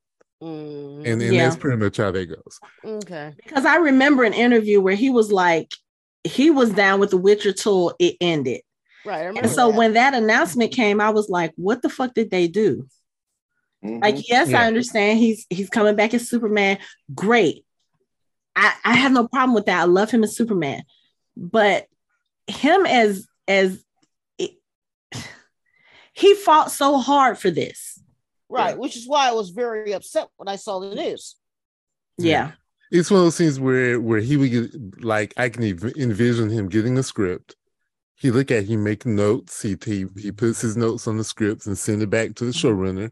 And the showrunner scratches out his notes and says, no, we're going to do it this way. And he's like, but this is not Geralt. Like, this is not what he would do. This is not how the story should go. And they're like, no, this is what we want to do. I'm done. Yeah. Because he can sit back and when they do it, and he can say, see, this is not true to the character. And this happens, I'm going on the soapbox now, and then I'll be done. This is happening all throughout our shows. It's happened with Halo. Like, we're not going to talk about Halo, but the showrunners on the Halo show, they're like, oh yeah, this isn't going to have anything to do with the game or the books or anything. It's completely original. And people are like, but then it's supposed to be Halo. So then don't call it Halo if it's not Halo. The same thing with The Wheel of Time, as much as I like The Wheel of Time. 85% of it is not in the books because the showrunner thinks he can do it better than what's in the books. Like, oh yeah, we're going to get to the same place that the book gets, but we're just going to get there differently. Well, you change. Yet another thing we have to finish, by the way, but proceed. Yeah. So you're having this happen where these showrunners they're letting their ego get in the way of the material, and I don't know. I can see where his frustration is, especially being the person who's involved in the show, and he's like, these people don't know what they're doing, so he quit. Yeah, and I mean, especially him being as huge a nerd as he is. You know, I can see him wanting to stay true to the source material because, I mean, again, why else would he? That's why he wanted to do it. Right. And like you said, he is the walking encyclopedia for, I mean, I've watched the after shows for especially the most recent season of The Witcher. And it's basically like, okay, if they had a question about what one of the characters do, oh, let's find Henry. What would such and such do? Or how would this? So I can understand that frustration. Is like, and this is something that we've said, and, you know, I've said this many times here on this podcast. I have said this on Dragon Con panels. Lori's going to laugh because I'm about to bring up Shadowhunters and the Mortal Instruments. We talk about this all the time. Like, you have this story and you have a built-in fan base because of these books. And when you announce that you are about to do an adaptation or you're about to bring this to screen, you already have a built-in fan base because we love the story that is in the books. So why would you make changes that make absolutely no sense and don't really serve the story in a way and alienate your fan base? There are certain instances in which this has taken place and it makes more sense than the books did. Shadow and Bone is a prime example, right? You know, because they took characters from two different versions within the same, two different stories within the same universe. They merged them and they made the story cohesive. Even the author was like, oh my God, I'm so glad they thought to do this because it does make a lot of sense. It works with Shadow and Bone. It doesn't work with a lot of other things. Well, Shadow and Bone, I agree 100%. And like I said, you know, that was very smart. But as far as Shadowhunters is concerned, I read the books after the series. Okay. And I agree with you. Okay. But if I had never read any of the books and just watched the movie and then watched the series, I would have been perfectly fine. It's fluff. Okay. Mm-hmm. But as far as tearing stuff down and making it horrendous, Mortal Instruments. Remember that movie? About the city? Well, see, that's the thing, because I'm a huge fan of the movie because the movie is closer to the books than the show is. Yes, but then you get to the second and third books, you're like, what the hell happened? I mean, well, literally. See, that's because Mortal Instruments, the film, they took one key piece of information. Yep. And the way that they presented it in the movie was so different from the way it was presented in the books. Right. And it actually screwed up the story, because when you read the books, that one piece of information makes you wonder about it for the next two books. You don't find out the actual truth until the end. And that kind of drives the story. Right. When you make that reveal at the end of the first movie in such a way that it never should have been, it fucked the whole story up. That's why they didn't. It did. And the thing is, no one is saying that making an adaptation of an existing property is easy. We know it's not easy, right? But there's a reason. Keep the things that made us love it, right? When you take that away, then no one's gonna care about it, or people are gonna trash it. Well, but I really believe that it does have a lot to do with the showrunner's ego, and to a lesser extent, when you see something like American Gods and what happened with American Gods, and I mean, I'm not going to get into it, but you get the showrunners, they get their egos hurt because someone else is making shit more popular than the stuff that you're writing. So you just say, you know what, we're just going to get that person out of the way, you know, and then your show gets canceled the next season. Your show gets canceled. It's crazy. It's crazy that they continue to let the people do this with these properties. Some hit, some miss, but like I don't understand. Well, I do understand. This is human nature. These showrunners didn't get into the position they are by being nice. They got there because of their own merit, and so they believe they know what's best. Yeah, and sometimes that's not the case. And you lose someone like Henry Cavill from your show because you want to do it your way and not the way that it should be done. Or Halo, where you get absolutely nobody watching the show that you thought people were going to watch. Yeah. You know, you wonder why your first episode has 2.5 million viewers, and then your second episode, you're down to 100,000. It's because you abandoned everybody. It was that bad? It was that bad. Everyone just said, oh, geez. Oh, okay. Even saying in the beginning, everyone knew going in it was going to be different. but we didn't know it was going to be that different. Gotcha. Oh, poor porn stash. That's up. Yeah, but I mean, honestly, that could be a whole other podcast show that we could talk about book to screen. And I think, Anthony, we talked about that with Conjuration. You were like, this could be a whole panel because we were talking about, I think we were talking about Wheel of Time and we talked about something else.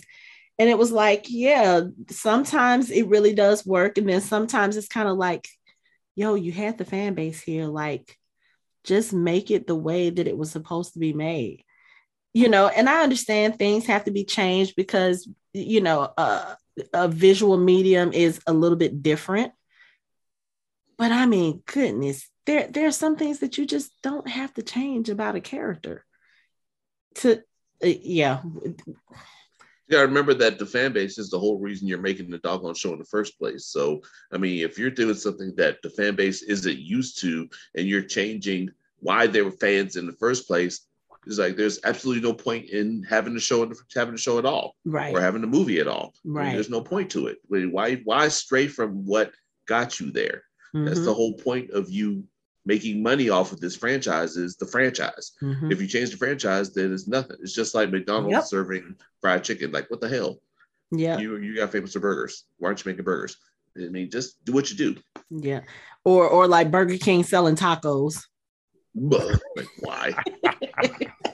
I'm just saying. I still up a little bit in my mouth. But you know, that just reminded me because I think I actually did a paper for school on this topic, like last year. So yeah, I have thoughts to say. I have thoughts about this topic. I think we all do at some point because we all have maybe one property where it just, yeah, y'all didn't do that right. You didn't give it the respect that it deserves. You didn't give it, and I feel like, kind of like what you're saying, Anthony, that's probably what happened with The Witcher.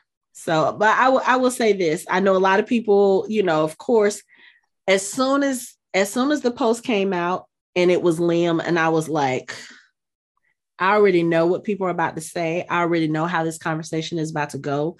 They're about to dog him. They're about to throw him under the bus. They're about to be like, what? I will say this. People thought the same thing with Heath Ledger for the Joker. People thought the same thing with Robert Pattinson for the Batman. And he was amazing. I'm going to give Liam the benefit of the doubt because I have seen him act. And I do think that he's a good actor when he has good material. You know, when he's given good material. All actors, they're not going to be perfect in everything because you have some really, really phenomenal actors who, you know, they get stuck with some shitty writing. Okay, yeah, but he has some insurmountable odds. He does, but forever compared to Henry Cavill. But I think that's going to be the least of their problems. Yeah. Their problems are going to be people are going to see the story. And they're just going to abandon the show. And it's not going to have anything to do with him. It's going to have to do with what the material, what they're going to do with his character. And that's going to cause people to leave. And the prequel that comes out in December, that's going to affect it too. But as far as I'm so ready for that. I can't wait. But I'm gonna say to your counterpoint, I'm playing devil's advocate. I'm only going to say 2 words: Stargate Universe. Okay, that's all I'm saying. Meaning the trailer looked hot. Okay, the trailer was like, oh my God, they're going to combine Stargate and Stargate Lands, and we're going to get this great cast. And then you get it and you watch it, and you're like, the hell did they do to my Stargate? That's all I'm saying. I don't care. It's Michelle Yeoh. I will watch it if it goes up in flames. It's Michelle Yeoh. I'm talking about Liam in the new season, not Michelle. Oh, okay. You know what? I will say this as far as Liam. And I agree with Anthony said. I think you're going to have to go in not expecting Henry Cavill's Geralt. You can't do that. Especially if they're changing the story.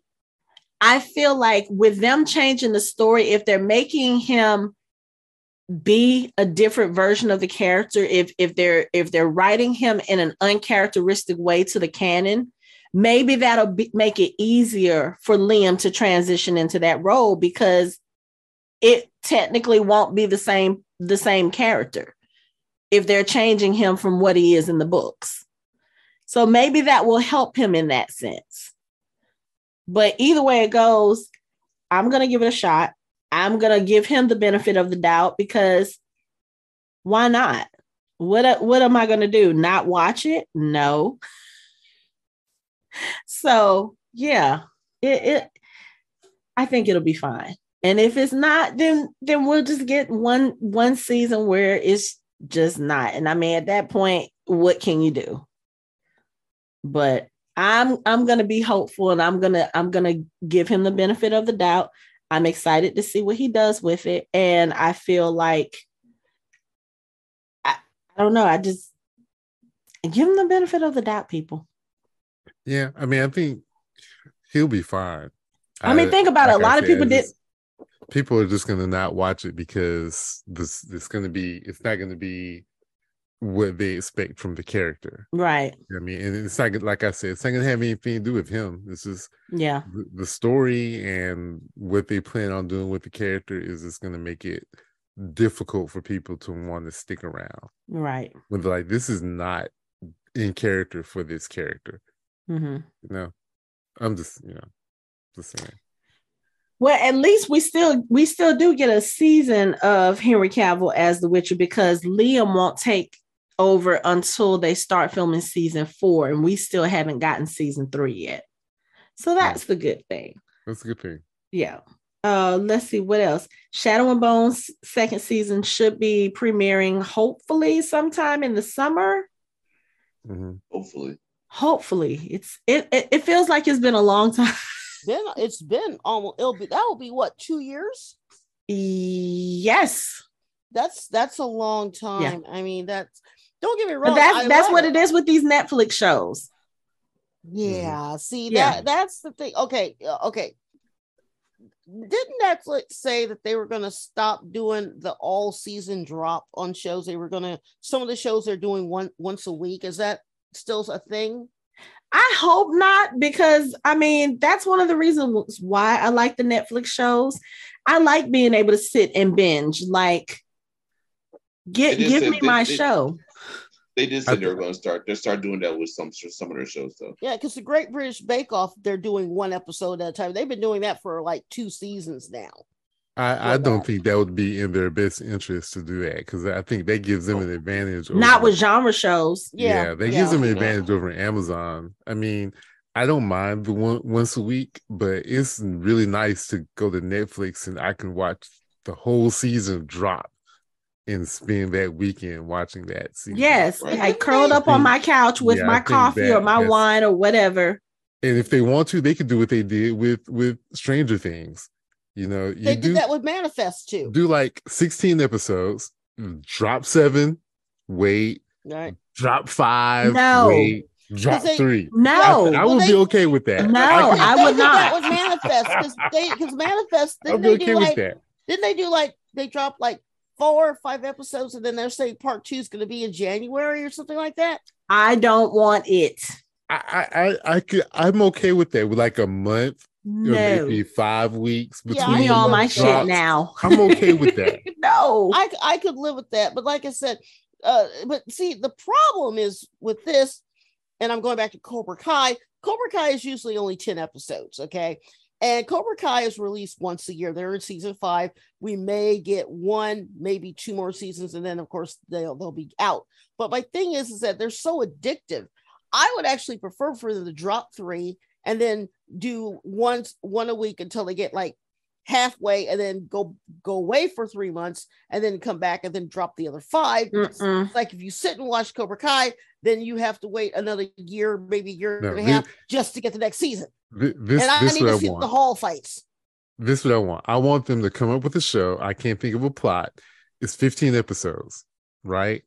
And the way they do it, they drop 5 episodes, drop 4 episodes, 3, 2, and then the finale. No. And I think that would be incredible, because people will be like, oh my God, did you? And you're just waiting for the next, and it's the countdown once you get to the last the episode. 2 episodes, You're gonna be so mad after watching that second episode that you gotta wait for the because you know they're gonna leave that shit on a cliffhanger. Yes. No. They'll leave you dangling. Everyone will be on suspended by a every thread. group Like, will be on the cliff, will be a cliffhanger. The 5th episode will be a cliffhanger. Then you get the next 4, the 4th episode. The next 3, the 3rd episode. And that would be so you just countdown gonna have show. all these cliffhangers. Ain't nobody gonna watch after the 4 after. Yes, I'm telling you. I'm telling you. In the words of Chris Evans' nephew, I don't like it. I don't like it. No. I understood that reference. Okay, so real quick, I'm ready for Ahsoka. I think that's going to be a great show, and I'm also ready for Star Wars Acolyte, which I think is going to be an incredible show as well. I just want to put that out there. And they have another new animated series, don't they? Tales of the Jedi. It is amazing. Okay, I need to get caught up on all of the Star Wars stuff. Like I need to get caught up on Andor. I still need to go back and watch the animated series because, like I said, I want to start my Star Wars education from scratch and then go all the way through because there's so much that I'm not privy to because I haven't watched like the animated series. I haven't watched Clone Wars. Like I said, I only got through 1.5 episodes of Andor. And then I just I was like, okay, I don't have time to concentrate on this right now. Is fucking amazing. I know. I see it every week on Twitter. Everybody is like, if you are not watching Andor right now, why? I'm like, I don't have time in my schedule. Well, see, it is everything that the Han Solo movie should have been like. Well, see, that's the thing I hear because if it is as good as you say it is, and I personally thought Kenobi was mind-blowingly good. Okay. Oh my God. So I disagree. It wasn't mind-blowingly good. It had some good moments and it ended on a decent note. What I'm saying is if I'm impressed myself with Kenobi, I can only imagine because that, like you said, wheelhouse stuff, Andor. Okay. Seriously, wheelhouse stuff. So I'm thinking, well, this ought to be awesome, right? And I have enough vacation that I was going to take the entire month of December off, but my boss was like, don't do that to me. Like, fine, whatever. So I wish I could take a month off. Do you? That'd be nice. Do you? I have 4 months of vacation, literally, because of the pandemic. I was home. So I wish. So my boss was like, don't do that. So I said, okay, this is what I'm going to do. I said, when I start my vacation, I'm going to take a couple of days off for Thanksgiving. I said, I'm saving everything. So I've got Cobra Kai saved. I've got the Lord of the Rings saved. I have She-Hulk. And basically I've got, I still have all the Star Treks. I've only seen 1 episode of Strange New Things. Okay. 1 episode. Okay. I still haven't finished Picard. I still haven't finished Discovery. And I'm a Star Trek person. Okay, so yeah, I was gonna say that's like really weird to hear you say. I haven't seen Lower Decks. I haven't seen the one with Janeway where I forget the name of that thing even. What's it called? I haven't seen the Orville. It's like I've got like and not even counting my murder mysteries. Okay, I've got probably 6 months of TV that I haven't even cracked yet. We need to hit this mega million. I know. See, my dream is to wake up in the morning, work out, watch my geek stuff, go to Whole Foods, go to Trader Joe's, come back home, work out again, cook a good dinner, and then watch geek stuff. That's pretty much what I want to do all day. Yeah, that's kind of me too. I sit at work and I'm just like doing stuff and I'm like, okay, so I remember we were talking about such and such on this episode, so I need to make sure that I'm like sitting here thinking about podcast stuff and planning while I'm working, and I'm like, this is not working. So it's a welcome reprieve when people like Anthony come in my office and start talking geek stuff, or when any of his coworkers come in or my coworkers come in. But it's just like, if I could take a whole month off, oh my God, I could get so much done.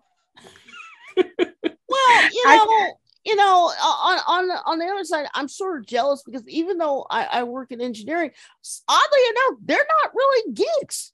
Believe it or not, they are probably the least nerdiest people I've ever met in my entire life. Boring. I'm mystified. I'm literally mystified how they can be engineers, but at the same time, not geeks.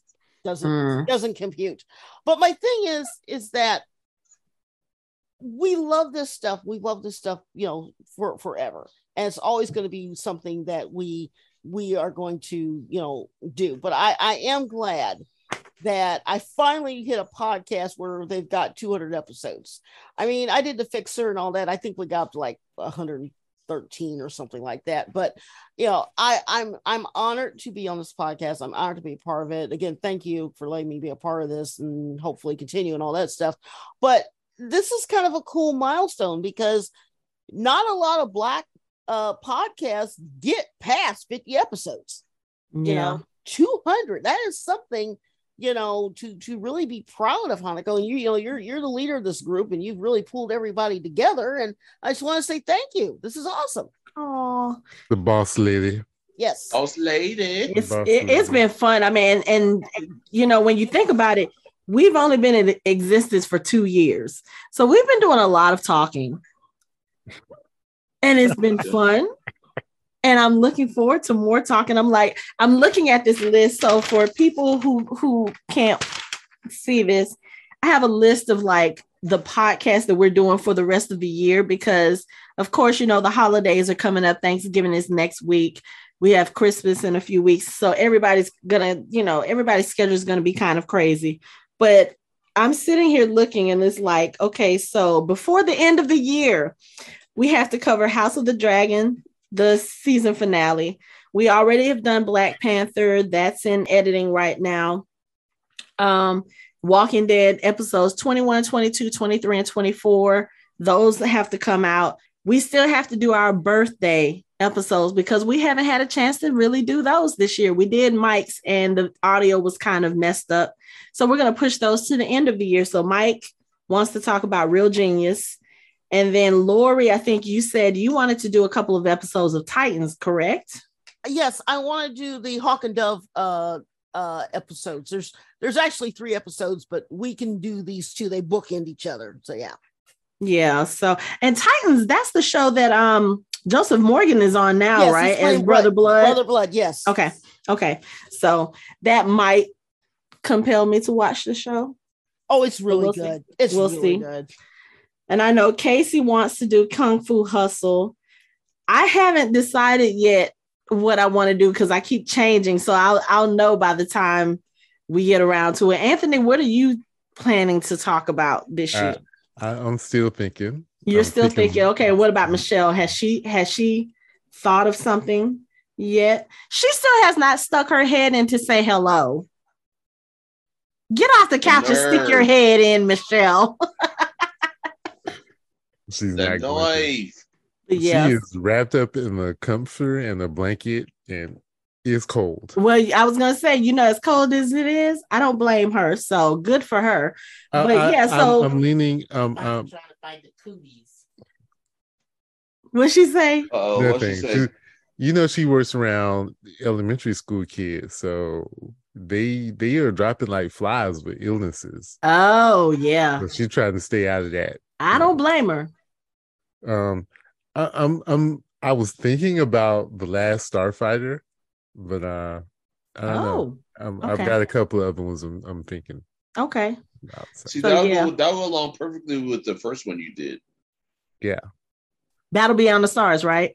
Yeah. Okay. Yeah. Okay. By the way, that was the greatest movie podcast episode we ever did. That one was a lot of fun.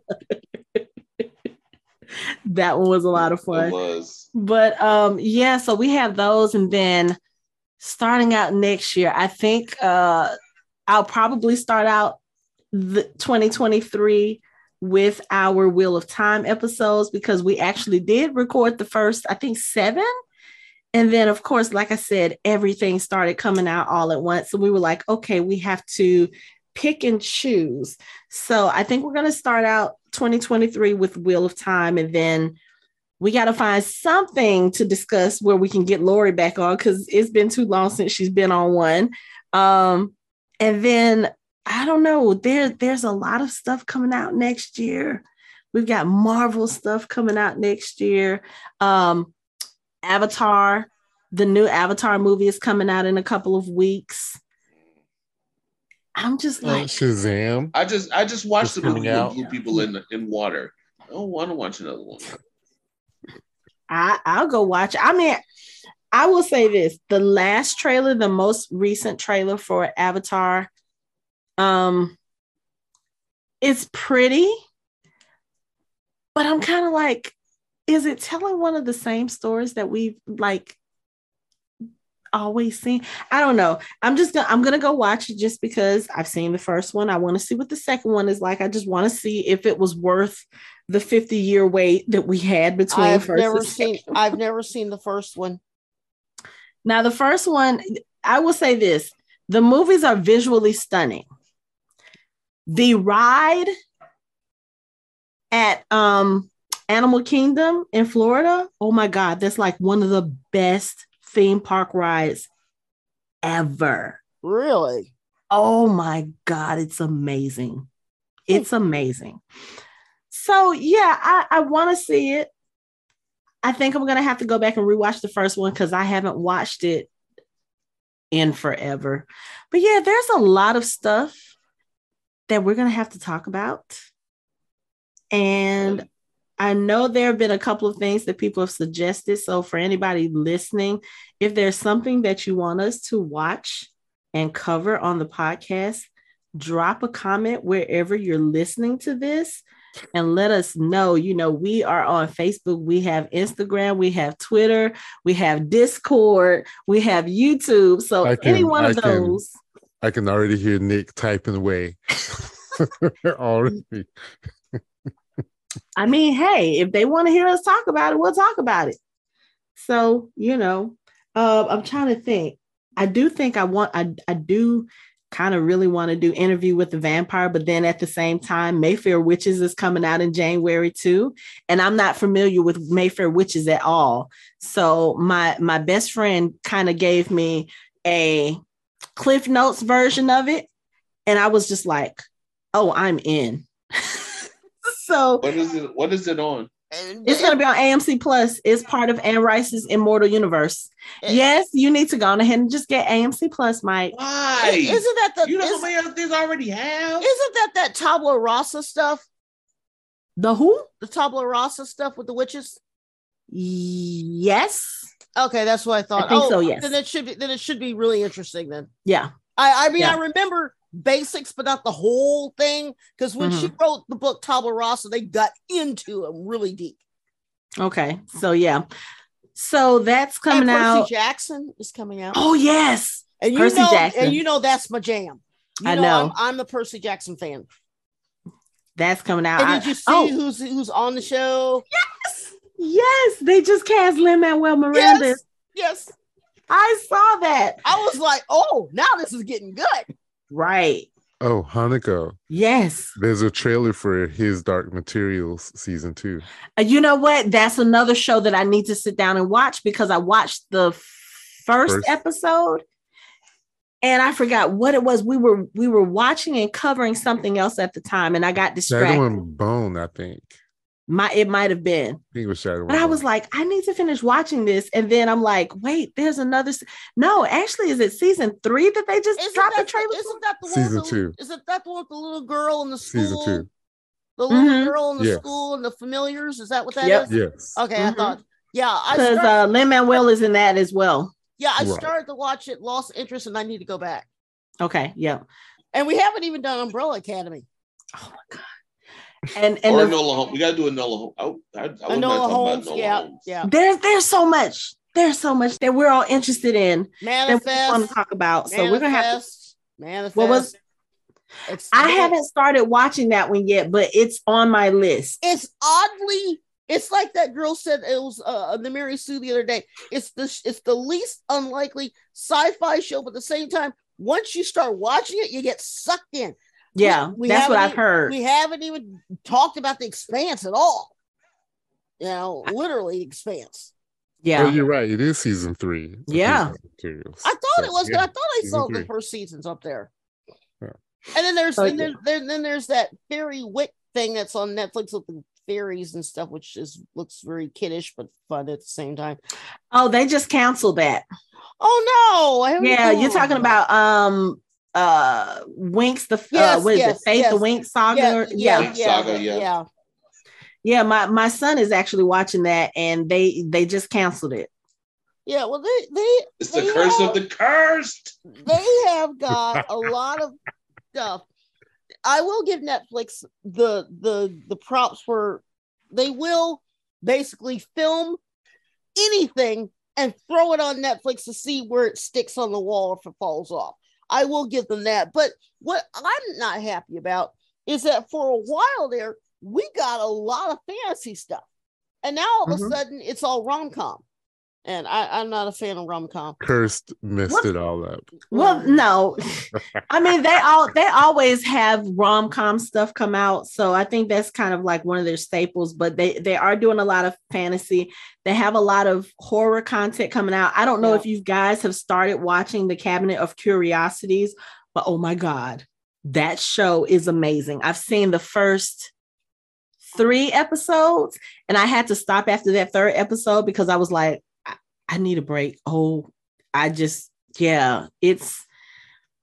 a lot, but it's so good.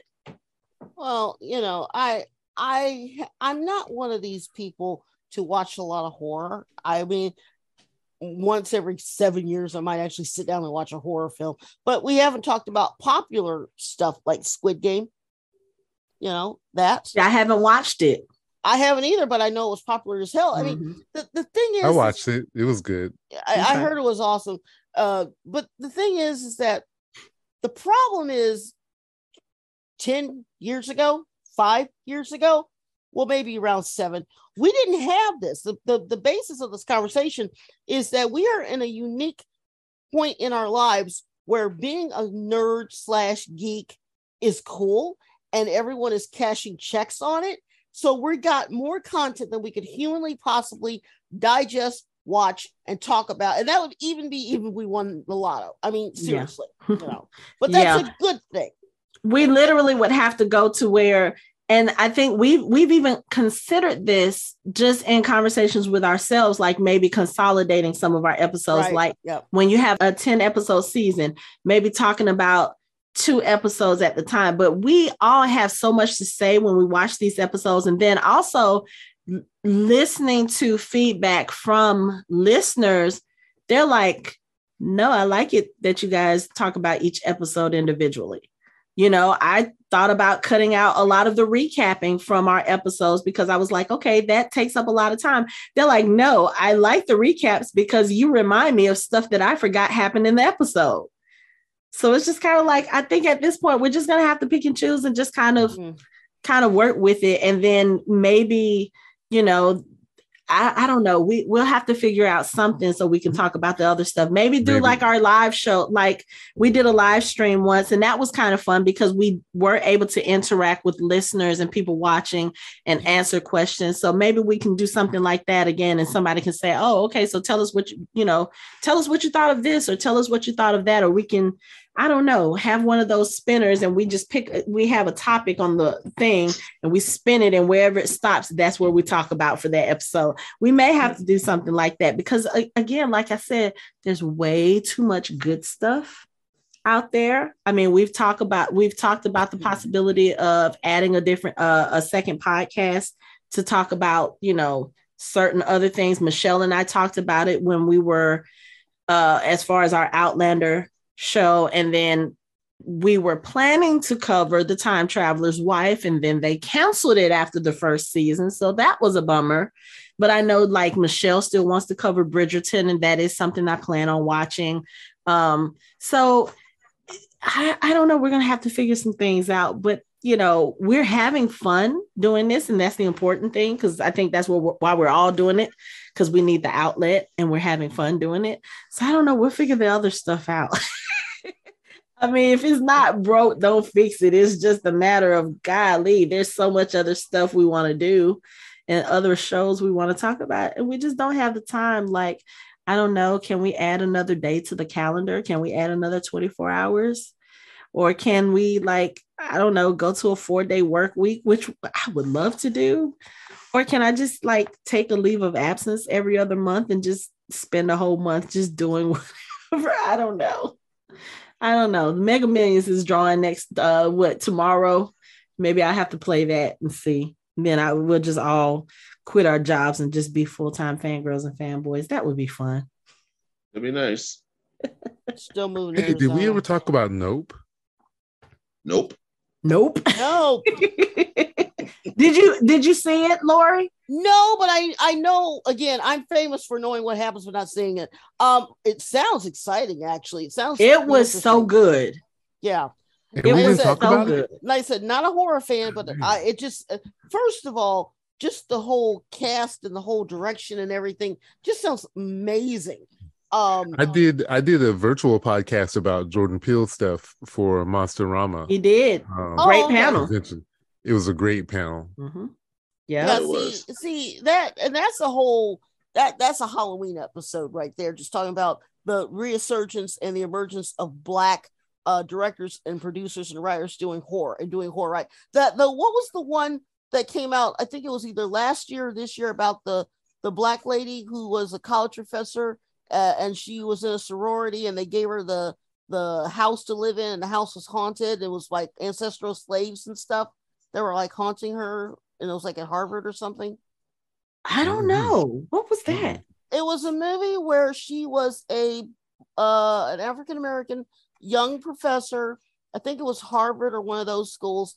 And she was given a house, a provost's house, that was like the house where all the POCs got when they got tenure. And the house was haunted by that sounds familiar. Yeah, ancestral slaves that had died, that were like ancestors. Yeah, but what was the name of it? And I can't remember. Who was in it? What's her name? I want to say Sana Latham was in it, but that doesn't sound right. But you know what? You're that I'm not making sounds this really up. familiar. Yeah, it does, but I don't know. It sounded like probably one of the only horror films that I actually might want to watch. But I mean, there's some good horror type stuff. Some deceased slaves, just to say, so tell me how life was, even though I have an idea. Yeah. But I mean, there's some good horror stuff coming out too. And I'm also not a big horror person. Like, I watched horror a lot more when I was younger, but as I've gotten older, I don't tolerate it as well. Yeah. And now I've started getting back into it. But even like with, I don't want to say light horror, but just anything by Blumhouse and Mike Flanagan, I'm trying to watch. Like the Haunting of Hill House and Bly Manor, those were amazing. Didn't that have that one guy from iZombie in it as the priest? You talking about yes. Okay, that's what I thought. Yes, it looked interesting because, like I said, he's one of my favorite actors because of iZombie, and I remember he was on Kevin Smith's podcast talking about being in the movie. I was like, oh, okay, yeah, he was in Midnight Mass as well. That's what it. Okay, that's what I'm thinking of. Yeah, but you're talking about Rahul Kohli. Yes, that's what I'm talking about. Yes, I love him. Yeah. But yeah, he was in all three of those. And like I said, I haven't seen Midnight Mass yet, but I saw the first two. They were amazing. And then, some other things that have come out in the last few years that I watched. Of course, I watched The Black Phone. The Black Phone was so good. It was so good. It was creepy. It was very 80s. With that feeling, but it was so good, and it had an ending that I did not expect, and I loved it. So yeah, I mean, like I said, there's so much. Well, and then there's non-geek that's tangentially geek stuff like Jack Ryan, Reacher. I'd like to, not do the whole thing, but maybe talk about that in an episode because it's fascinating, and Leverage, which we now have 3 new episodes. Wait, what was that? What did you say, Mike? Redemption. Oh, it's so good. Oh my god. Okay. I'm getting into it this weekend, Mike. I'm not going to wait on that. I got 4 episodes of Harley Quinn, and then I'm diving into Leverage.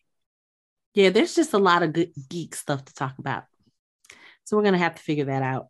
Oh, by the way, if anyone needs a copy, Amazon has the complete DVD box set of Librarians for $27. Wait, the whole thing? Yes.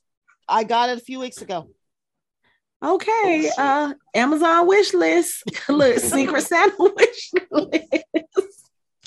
Look, they had the original Battlestar Galactica, not the new one, but the old one, complete box set remaster, I think was $30. So they've been doing a lot of those remastered lately. So yeah. Okay. Oh, all right. Well, I think we are at the 2-hour mark. So I think, of course, we could go on all night talking about all kinds of geek stuff. We've covered conventions, we've covered shows, we've covered some of everything in this episode. So I think we're gonna put this to a close. Does anybody have anything that they want to say? We have 200 episodes, y'all. Congratulations to us all for 200 episodes. Woohoo! We haven't killed each other yet. Yay! We're still talking to each other. Yeah, I know. Even with differences of opinion, that's the funny thing. I went back and listened to some of the episodes when I was finishing up the Shadow and Bone. Mike and I were really heated about this whole Darkling and Aline. It's nowhere near as heated as we got during Invincible. We were talking about Amber. Speaking of which, when the hell is that show coming back? God knows. It's coming back soon too. I haven't heard anything. Now, you want to talk about a show that they actually did pretty much down the line almost better than the comic book. That's Invincible. Yeah, I'm so ready for that show to come back. Did anyone watch the Invincible? Not the Invincible. Did anyone watch the Boys animated short cartoons? Nope. I plan on doing that too. I think I'm gonna try to. I'm gonna try to get that out the way next weekend. Oh, you need to. You just need to. It's just good. Yeah. So we'll get around to some of this stuff. We'll have to find the time. But for those of you who are watching or listening and have been with us from the beginning, or whether you found us somewhere in the middle, but you are listening and enjoying our content, leaving comments, leaving reviews, we thank you for being with us, for listening to us, for giving us your feedback, for telling us how much you enjoy the show, for making suggestions. Just thank you so much for supporting us during our first 200 episodes, and we hope to see you for the next 200. But for now, that is it for our show. You can find us online at www.fandomhybrid.com. We are on social media on Facebook, Instagram, and Twitter at Fandom Hybrid. We have a Discord channel that you can chat with us on. We have a YouTube channel that you can watch our videos on, and we are on all major podcast streaming platforms. Thanks for listening. We hope you join the conversation next time.